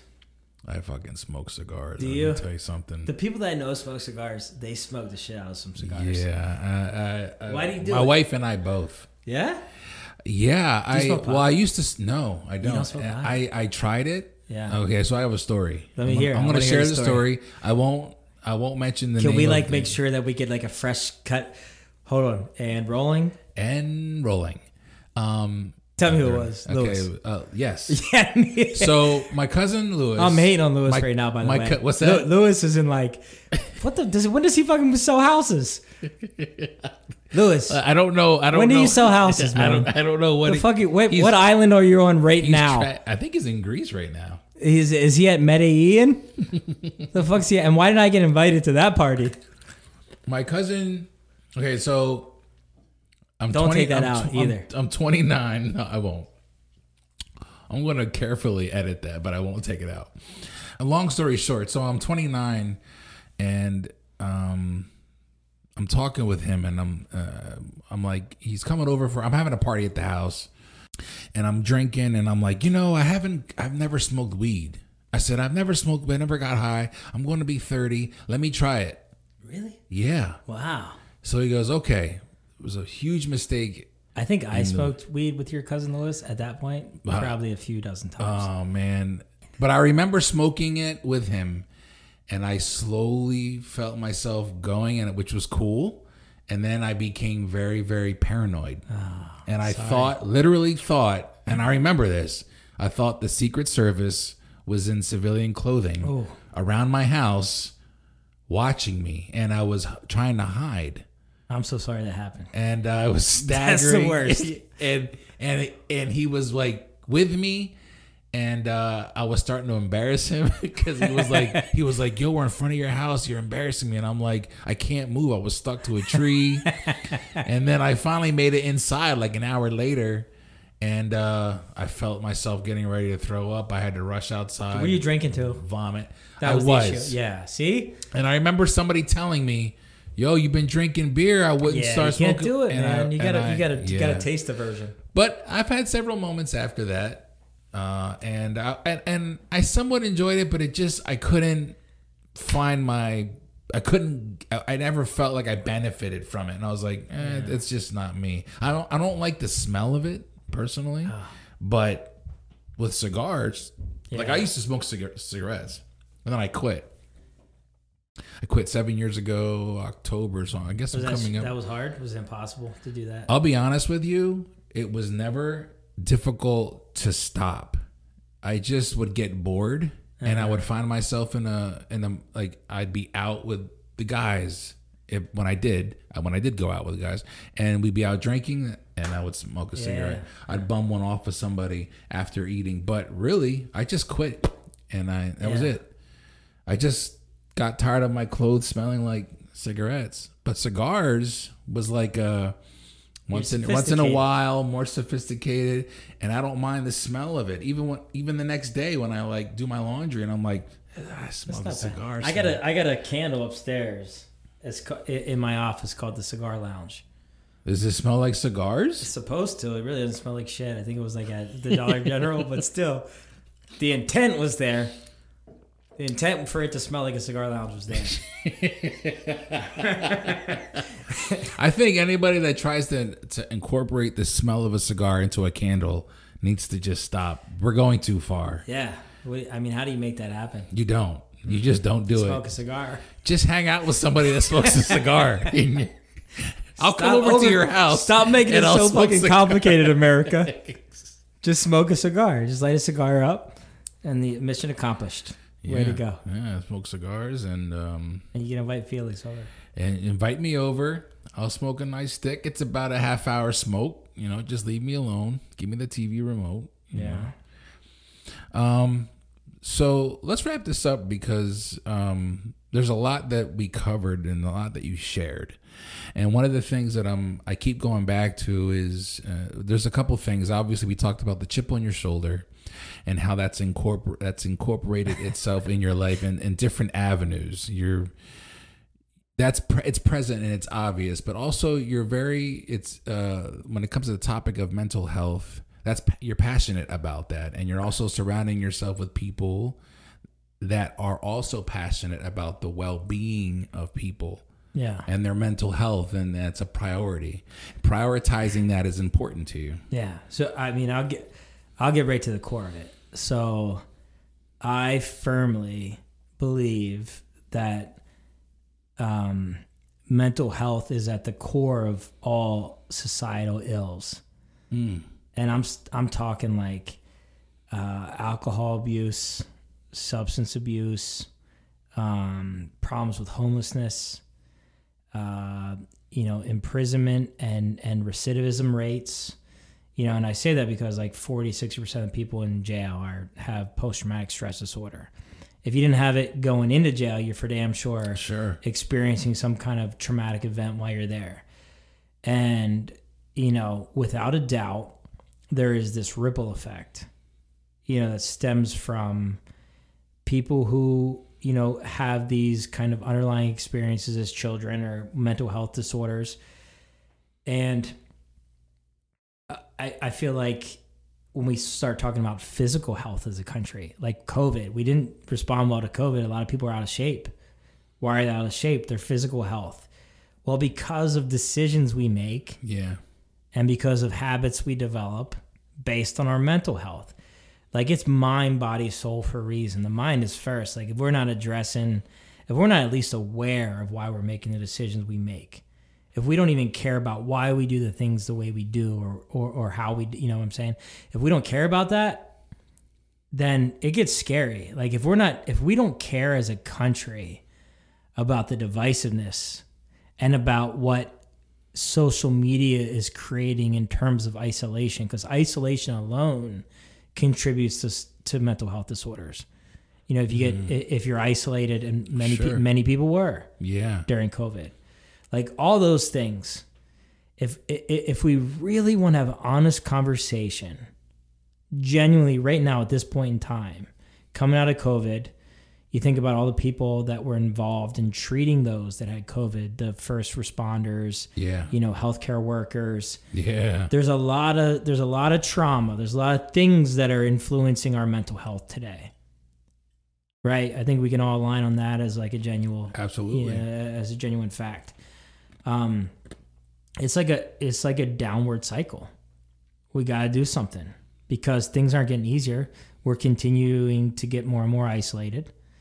Over the next couple of years, we're going to lose like 40% of the mental health, healthcare practitioner workforce. So like psychiatrists are aging out, therapists are aging out, let alone like there's really shitty reimbursement from the payer side of things, the insurer side of things.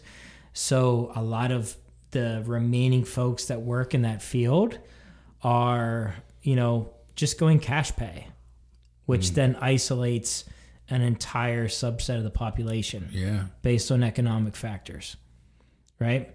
Again, I go back to my point earlier, like minorities are disproportionately affected by this. If we want to have an honest conversation about being a united country, like let's do the root cause analysis. Let's like really go through the process and identify what's at the core of our societal woes. And we're not in a good place mentally. We don't have all the resources we need. There's very little advancements in pharmacologic treatment. All that shit is real.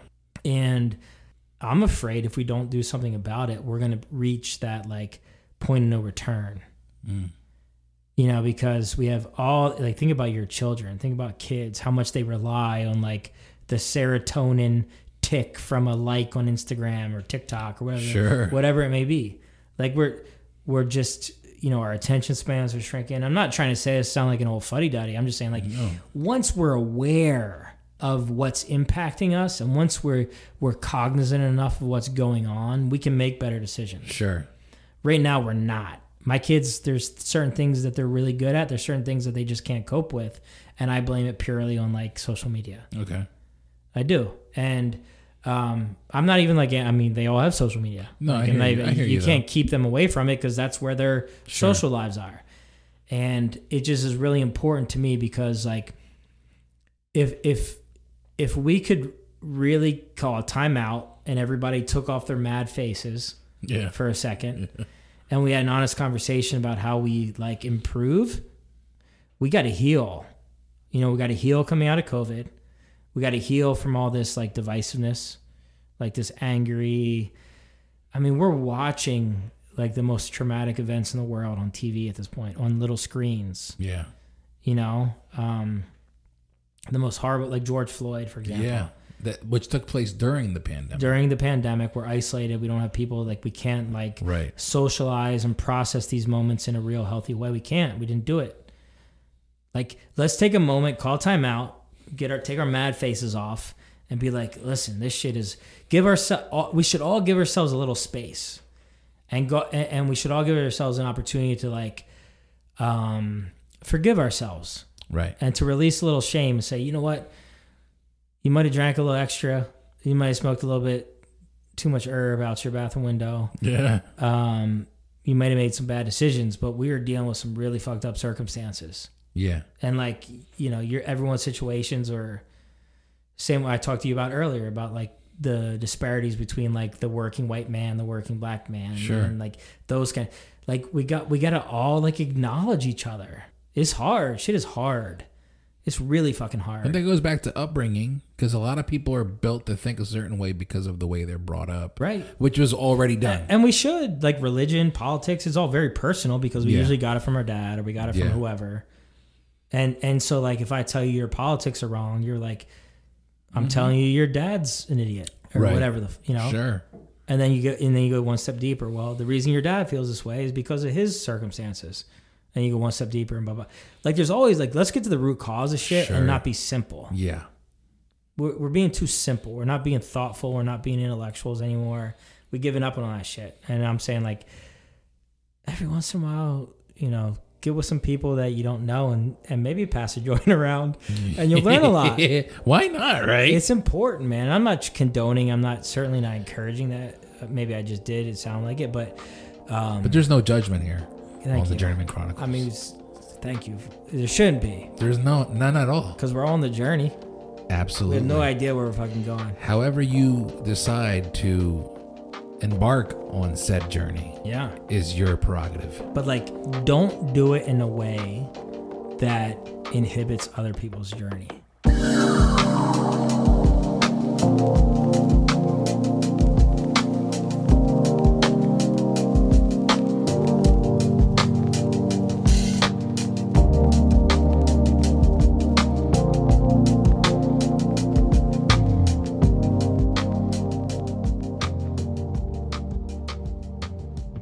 And here, I'm on some Zen shit. I just did Zen for Men with Handy. You know Handy? Yeah, I do.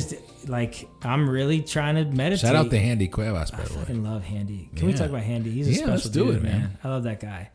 That guy's been through it. He's like, you know what? Him and I have been in this room multiple times. Yeah. And Handy pulls no punches. Because he's like my therapist sometimes.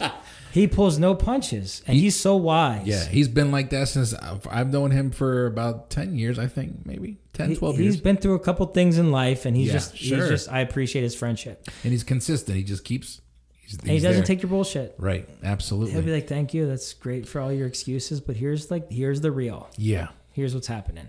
Yeah. And so I want friends like that around me. I want people like that. I'm ready to like, I told you, man, like this is my, moving forward. Yeah, this goes back to your no bullshit. No more part of your life. No more. And that goes to like, I've done enough in my life and I've experienced enough with different people, or I'm at the point now where, I mean, if you're offended, I'm sorry, but I don't have time to even give a fuck about that. Yeah. And I definitely am not, that's not the intention. No, but we got to get smarter. Yeah, we got to care about each other. We got to stop. And here's the thing. I'm saying it, and there's people right now laughing at me because I've been on Facebook in 200 comment arguments. And I followed every single one of them. I'm like, but I was like, in my mind, I'm honorable. I'm fucking right. I'm right. But it's my perspective. But you're also... And I was never insulting other people. And that's what I was getting ready to say. And just to piggyback off of that was that you were always to your point without being offensive. You were always understanding somewhat, but very clear that your point was what you were focusing on. And I never thought that was ever out of pocket. But obviously you took a step away from doing that. It's because the work I'm doing now is very political. Like launching absolutely. There's a huge government affairs component to it. Sure. I just want to do it right. I feel like a tremendous obligation to launch this product in a way that's like honorable to the people that have worked on it for 4 years. I can tell just when you talk about it, it seems you're very passionate about it. Yeah, and it's important because there's nothing else. Like there's nothing else on the agenda to help mental health disorders. When we're talking about mental health and how passionate you are and how that bleeds into everything that you're doing, it really comes back to, and I've been, as we're talking, and I say this in every interview, and I'm not trying to make this like a cliche thing that I say, but it just happens to be the truth, is that I'm listening to everything you're saying, and I keep going back to the presence that your mom had in your life and the role model that she became for you. You said that she hustled.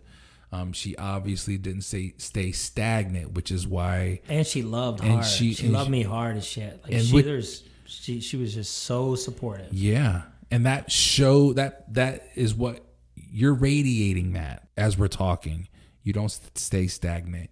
You're loving hard. You mentioned being empathetic, sympathetic, understanding, embracing. We talked about getting our arms around things and trying to understand the other side, speaking for the underdog. These are all things that stem back, in my opinion, just from our conversation, Dr. stem Flex, back to what you experienced with your mom. And I think when you asked me about my story and I said my mom, that was the one thing I immediately recognized in your story. It was like the strength of a woman is something that I've brought up several times. Do you feel that has what put you in your place to be somewhat understanding? I know you don't want to say that you can understand and relate to all walks of life, but you put yourself in a position where you're willing to hear and listen and reach out. No doubt, man. I don't know where it comes from, but there's a term called the divine feminine. Oh, I like that. Yeah, and I don't know where I never heard that before in my life, but I love that. The first time I heard it, I took it like as a sexual way, which maybe I do sometimes. But ultimately, we're all getting deep, and then you throw that in there. I know I fucked it up. Shit, can you cut that? So I could. And action. There's this concept called the divine feminine. Oh. And I think, to me, it's like, and this is some old man language. I'm using, but, there's this interconnectedness. Yeah. That's really real. And if we don't start recognizing the importance of one another and being empathetic and understanding the plight of one another, we're going to keep on this journey that we're already on. But if we take a moment, I think it starts with recognizing the divine, the feminine as being like the kind of the yin yang, the TikTok, the whatever, the other side. Like, we got to respect women in a certain way. And that doesn't mean allow for bullshit, or that doesn't mean allow for nonsense, or because that's the hard thing. Because, there's this whole, the Me Too movement. There's a certain baseline. There's a certain reference point that we got to start at. And that is different for different people. And what I'm saying by the divine feminine is recognizing the importance, and the only way to kind of this peaceful pathway forward is if there's a balance and we recognize one another.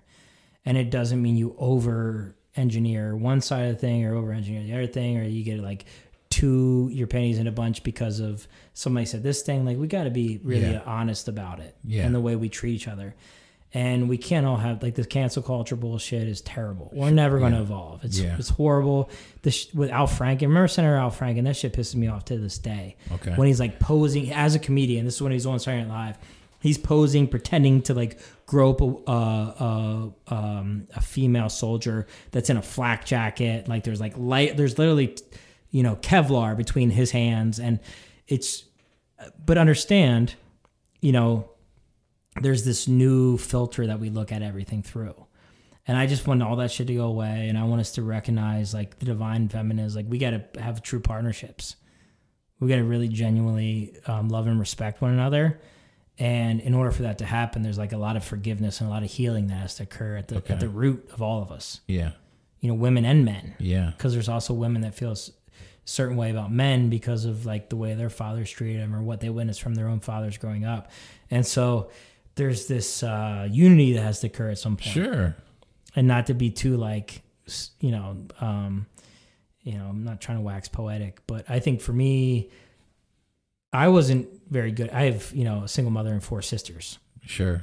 Okay, so you were surrounded by women at a young age. And like the first, I had 2 nieces. There was 4 cousins before, or 6 cousins before I had the first boy. Okay. So it was all women around me, and like I said, it's not perfect. I'm not saying like we acquiesce or we defer, but we got to come back to some kind of normalcy. And start like connecting on a real human being level. Yeah. And like expect and appreciate and respect each other's screw ups, right, and imperfections. And I don't know. I feel like I'm getting a little bit like I hear what you're saying. I'm assuming what you're saying is that that there needs to be a balance, like between both sides of whatever debate there is. Mm-hmm. That's pretty much what we're talking about here. For sure. Is an understanding of both sides. The cancel culture bullshit I'm completely on board with, and I will admit, full disclosure. Are you thankful for Dave Chappelle? I am. I think I'll appreciate it more in the future, and I'm admitting that. Yeah. I think I'm having a hard time. I'm appreciating it, but also I think I find myself kind of like, ugh. Yeah. And then kind of like, I screwed up because you were saying something. This isn't my argument. I'm so sorry. No. But it was along what I'm talking about is that cancel culture bullshit in line with the Dave Chappelle's of the world, where I'm like, I don't think I know for a fact that I'm not educated enough to really involve my voice in that conversation. So I take a step back and I really observe. Yeah. And so what I'm watching, like when you mentioned Dave Chappelle, like I have no problem listening to what he says and understanding it. But then I also have no problem understanding the other side. Yeah, that's true. So I take a step back. And I shouldn't say that in a way that's insensitive, like to transgender population. I'm just saying I didn't think that at all. I didn't, because I didn't think about that specifically. But there needs to be that. We need to spotlight the bullshit. Right. And the thing is, though, is that it's if you listen to someone like Dave Chappelle, he is, in my opinion, he's actually supportive of transgender, and he's just giving you an authentic stance from his perspective, and he's a comedian. And that, I think that's the Joker card. Yeah.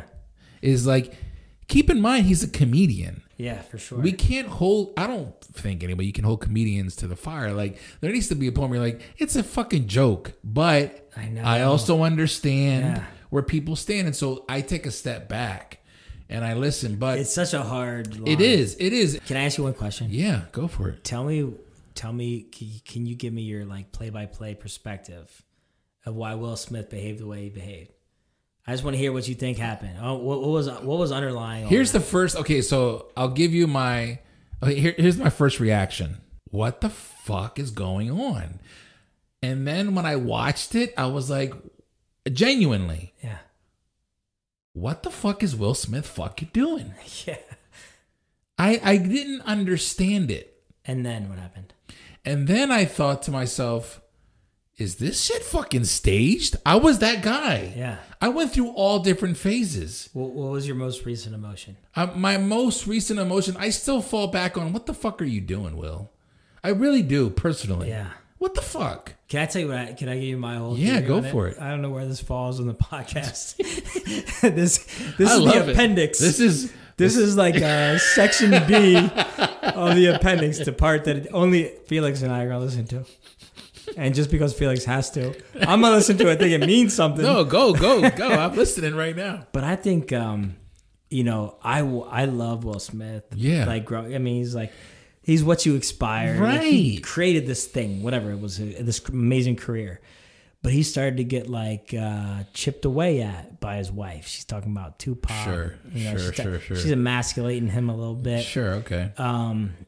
And then, what was his name? August Alsina. Yeah, whatever. Yeah, she had a little. Whatever. Well, I forget what even the term was. Indiscretion. What was it? The song. Transgression. Transgression. Yeah, there's whatever. So all that happened. And she was always kind of unable to give him like the full endorsement. Sure. Just like, you know who else does it? John Legend's wife. What's her name? Christine something. Yes, Yeah. Chrissy Teigen. Yeah, Christy. I feel like she just can't give him his due, Gotcha. right? And she always just chips away a little bit at the ego, like Yeah. even if it's a parting shot. Yeah. And so eventually, that shit builds up. Oh, you trying to emasculate me? You're trying Yeah. to chip away, but you know, you're doing this. You know, you're having transgressions. You're talking about Yeah. Tupac in interviews recently. I'm about to show you that. Yeah. I'm about to remind you. I'm about to remind the world. It's funny you bring that up because there was a part of me now that we're talking, because and I'm not one to really dive into this, and maybe I will one day, but I know what that's like to be chipped at. Yeah. Okay, so when There's a breaking point, right? oh my God, there is a breaking point, and What'd that feel like? I What'd that guess look like? I guess when I looked at him within that context, I went, okay, I get it. And then like he released that apology like 3 weeks ago, yeah. and I was like, what the fuck? Like, but I will admit, He's charming as shit. 100%. I was like, I'm over it. Yeah. I'm done. Well, he's and awesome. I think that's where I'm at with a lot of this shit, where I'm like, if you're not, this goes back to you being, when you said, if I don't fuck with you and we can't keep it 100, I move on. Yeah. Don't give me lip service. Mm-hmm. And when I saw that, I was like, okay, I see where you're just, it's the lip service. I'm not buying Yeah, it. you look at the guy different. Yeah. Tell me about your moment. I mean, you don't have to give any details, but like, Oh no, I had plenty of moments. I just want to know. No, like, it's all good. how you handled. Okay, so, and I appreciate chipped that. away I at. appreciate that. And this is the first time I'm talking about this. And I've been very selective because of my children. But I will say that I was chipped at. And as I look at things now, I know that there are things that maybe I could have done differently, but I never thought I deserved to be chipped at. And I'm going to use the word chipped at. Yeah. Okay. I'll take it. And the reason why I say chipped at is because there's different levels to it. It's the, I was never, I'm not the kind of person, and I don't have this in my marriage now, which I'm grateful for, where you and I have a problem in our relationship. So I'm going to walk away because I don't know how to explain myself. And when I try, it makes it worse. Let me walk away. But now you're going to follow me. I don't like that. You see what I'm saying? Yeah. And I've had moments where I was followed and then it escalated. Nothing violent, but I'm talking like my anger, my yelling. You're not given a chance to breathe. Yeah, and then of course I'm like, man, now I regret saying things because of course I was angry and I was never given space. But it's that chipped away. But this goes back to the mental health that we were talking about. Yeah. Is this affects? If you really want to dive deep into it, and I'm speaking from a male's point of view, from a men's point of view, the mental health of a man who's trying to do the right thing and remain steadfast and gets chipped away, that shit will fade away. Where the stoic man that you rely on to take it is gone. Yeah. And there's different ways that plays out. It can be not so good. It can be violent. It can be sad. It can be. It's the most that the man can do to survive in those circumstances a lot of times. Right. And hopefully, violence is never. First of all, let me say no. that. It never. Violence is never. There's never a reason for that's that. what I was getting ready to say. Is it's not okay. It plays games on you. Yeah.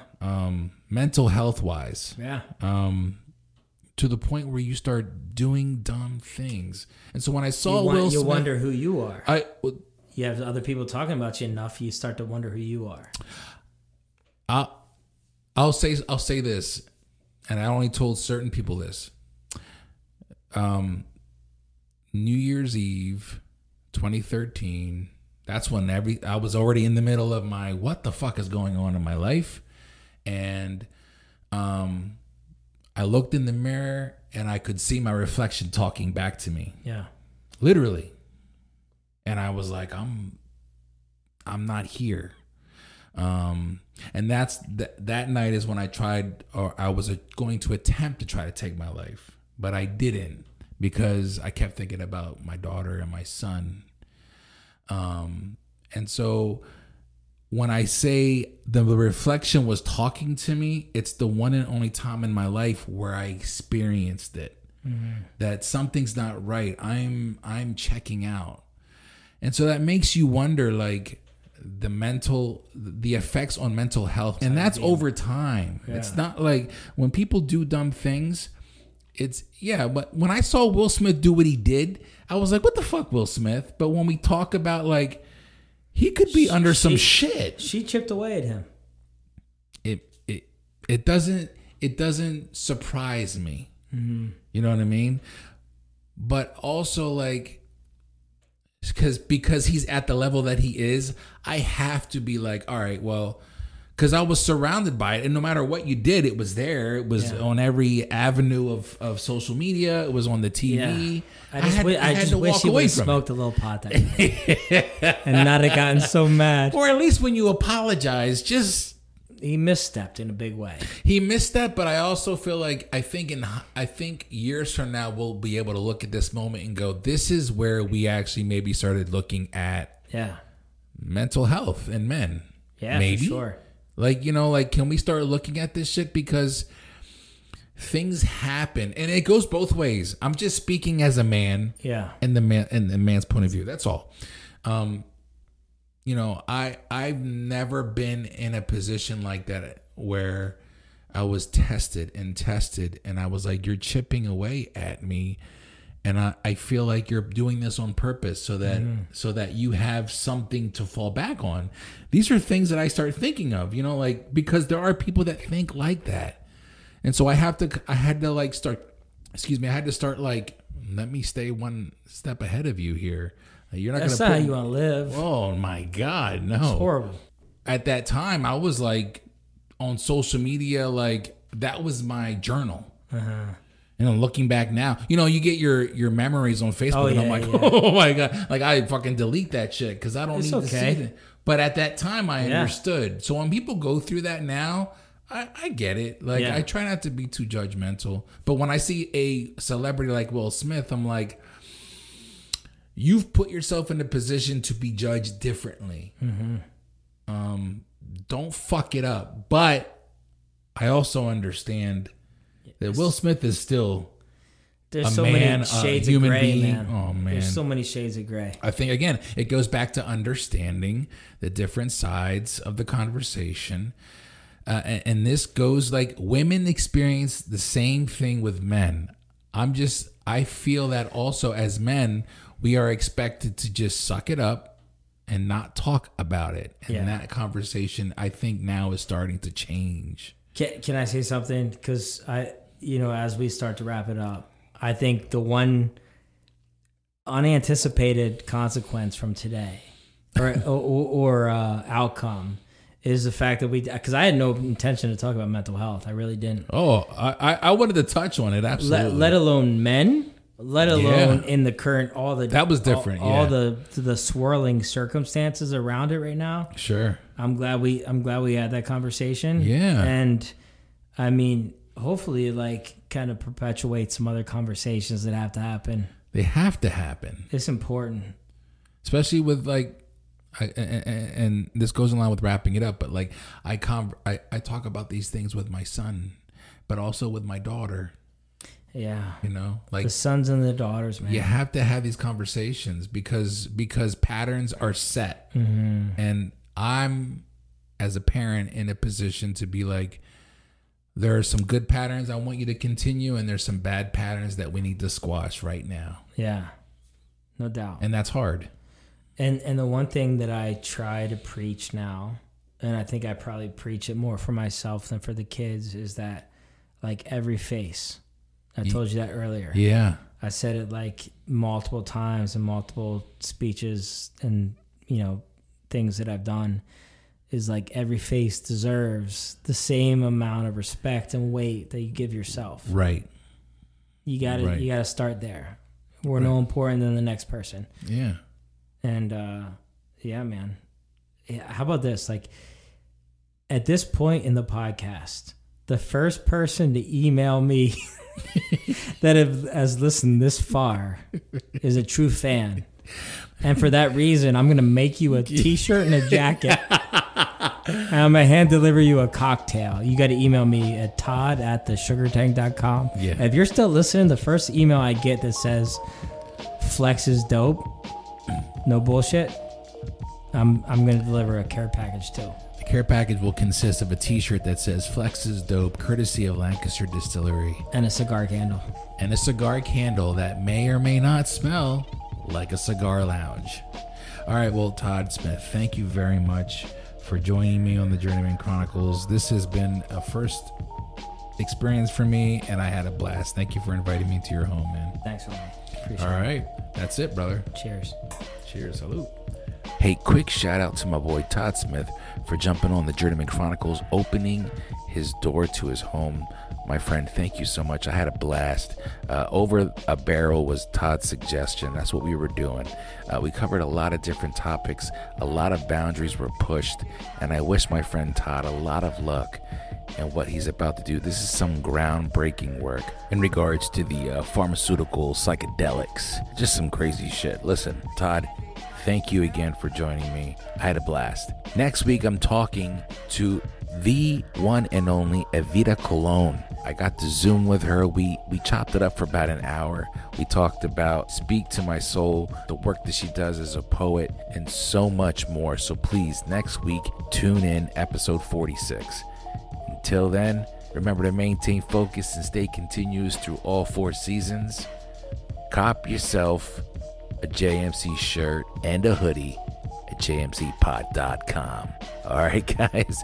My name is Felix C. Arroyo, and these are the Journeyman Chronicles. Y'all be safe.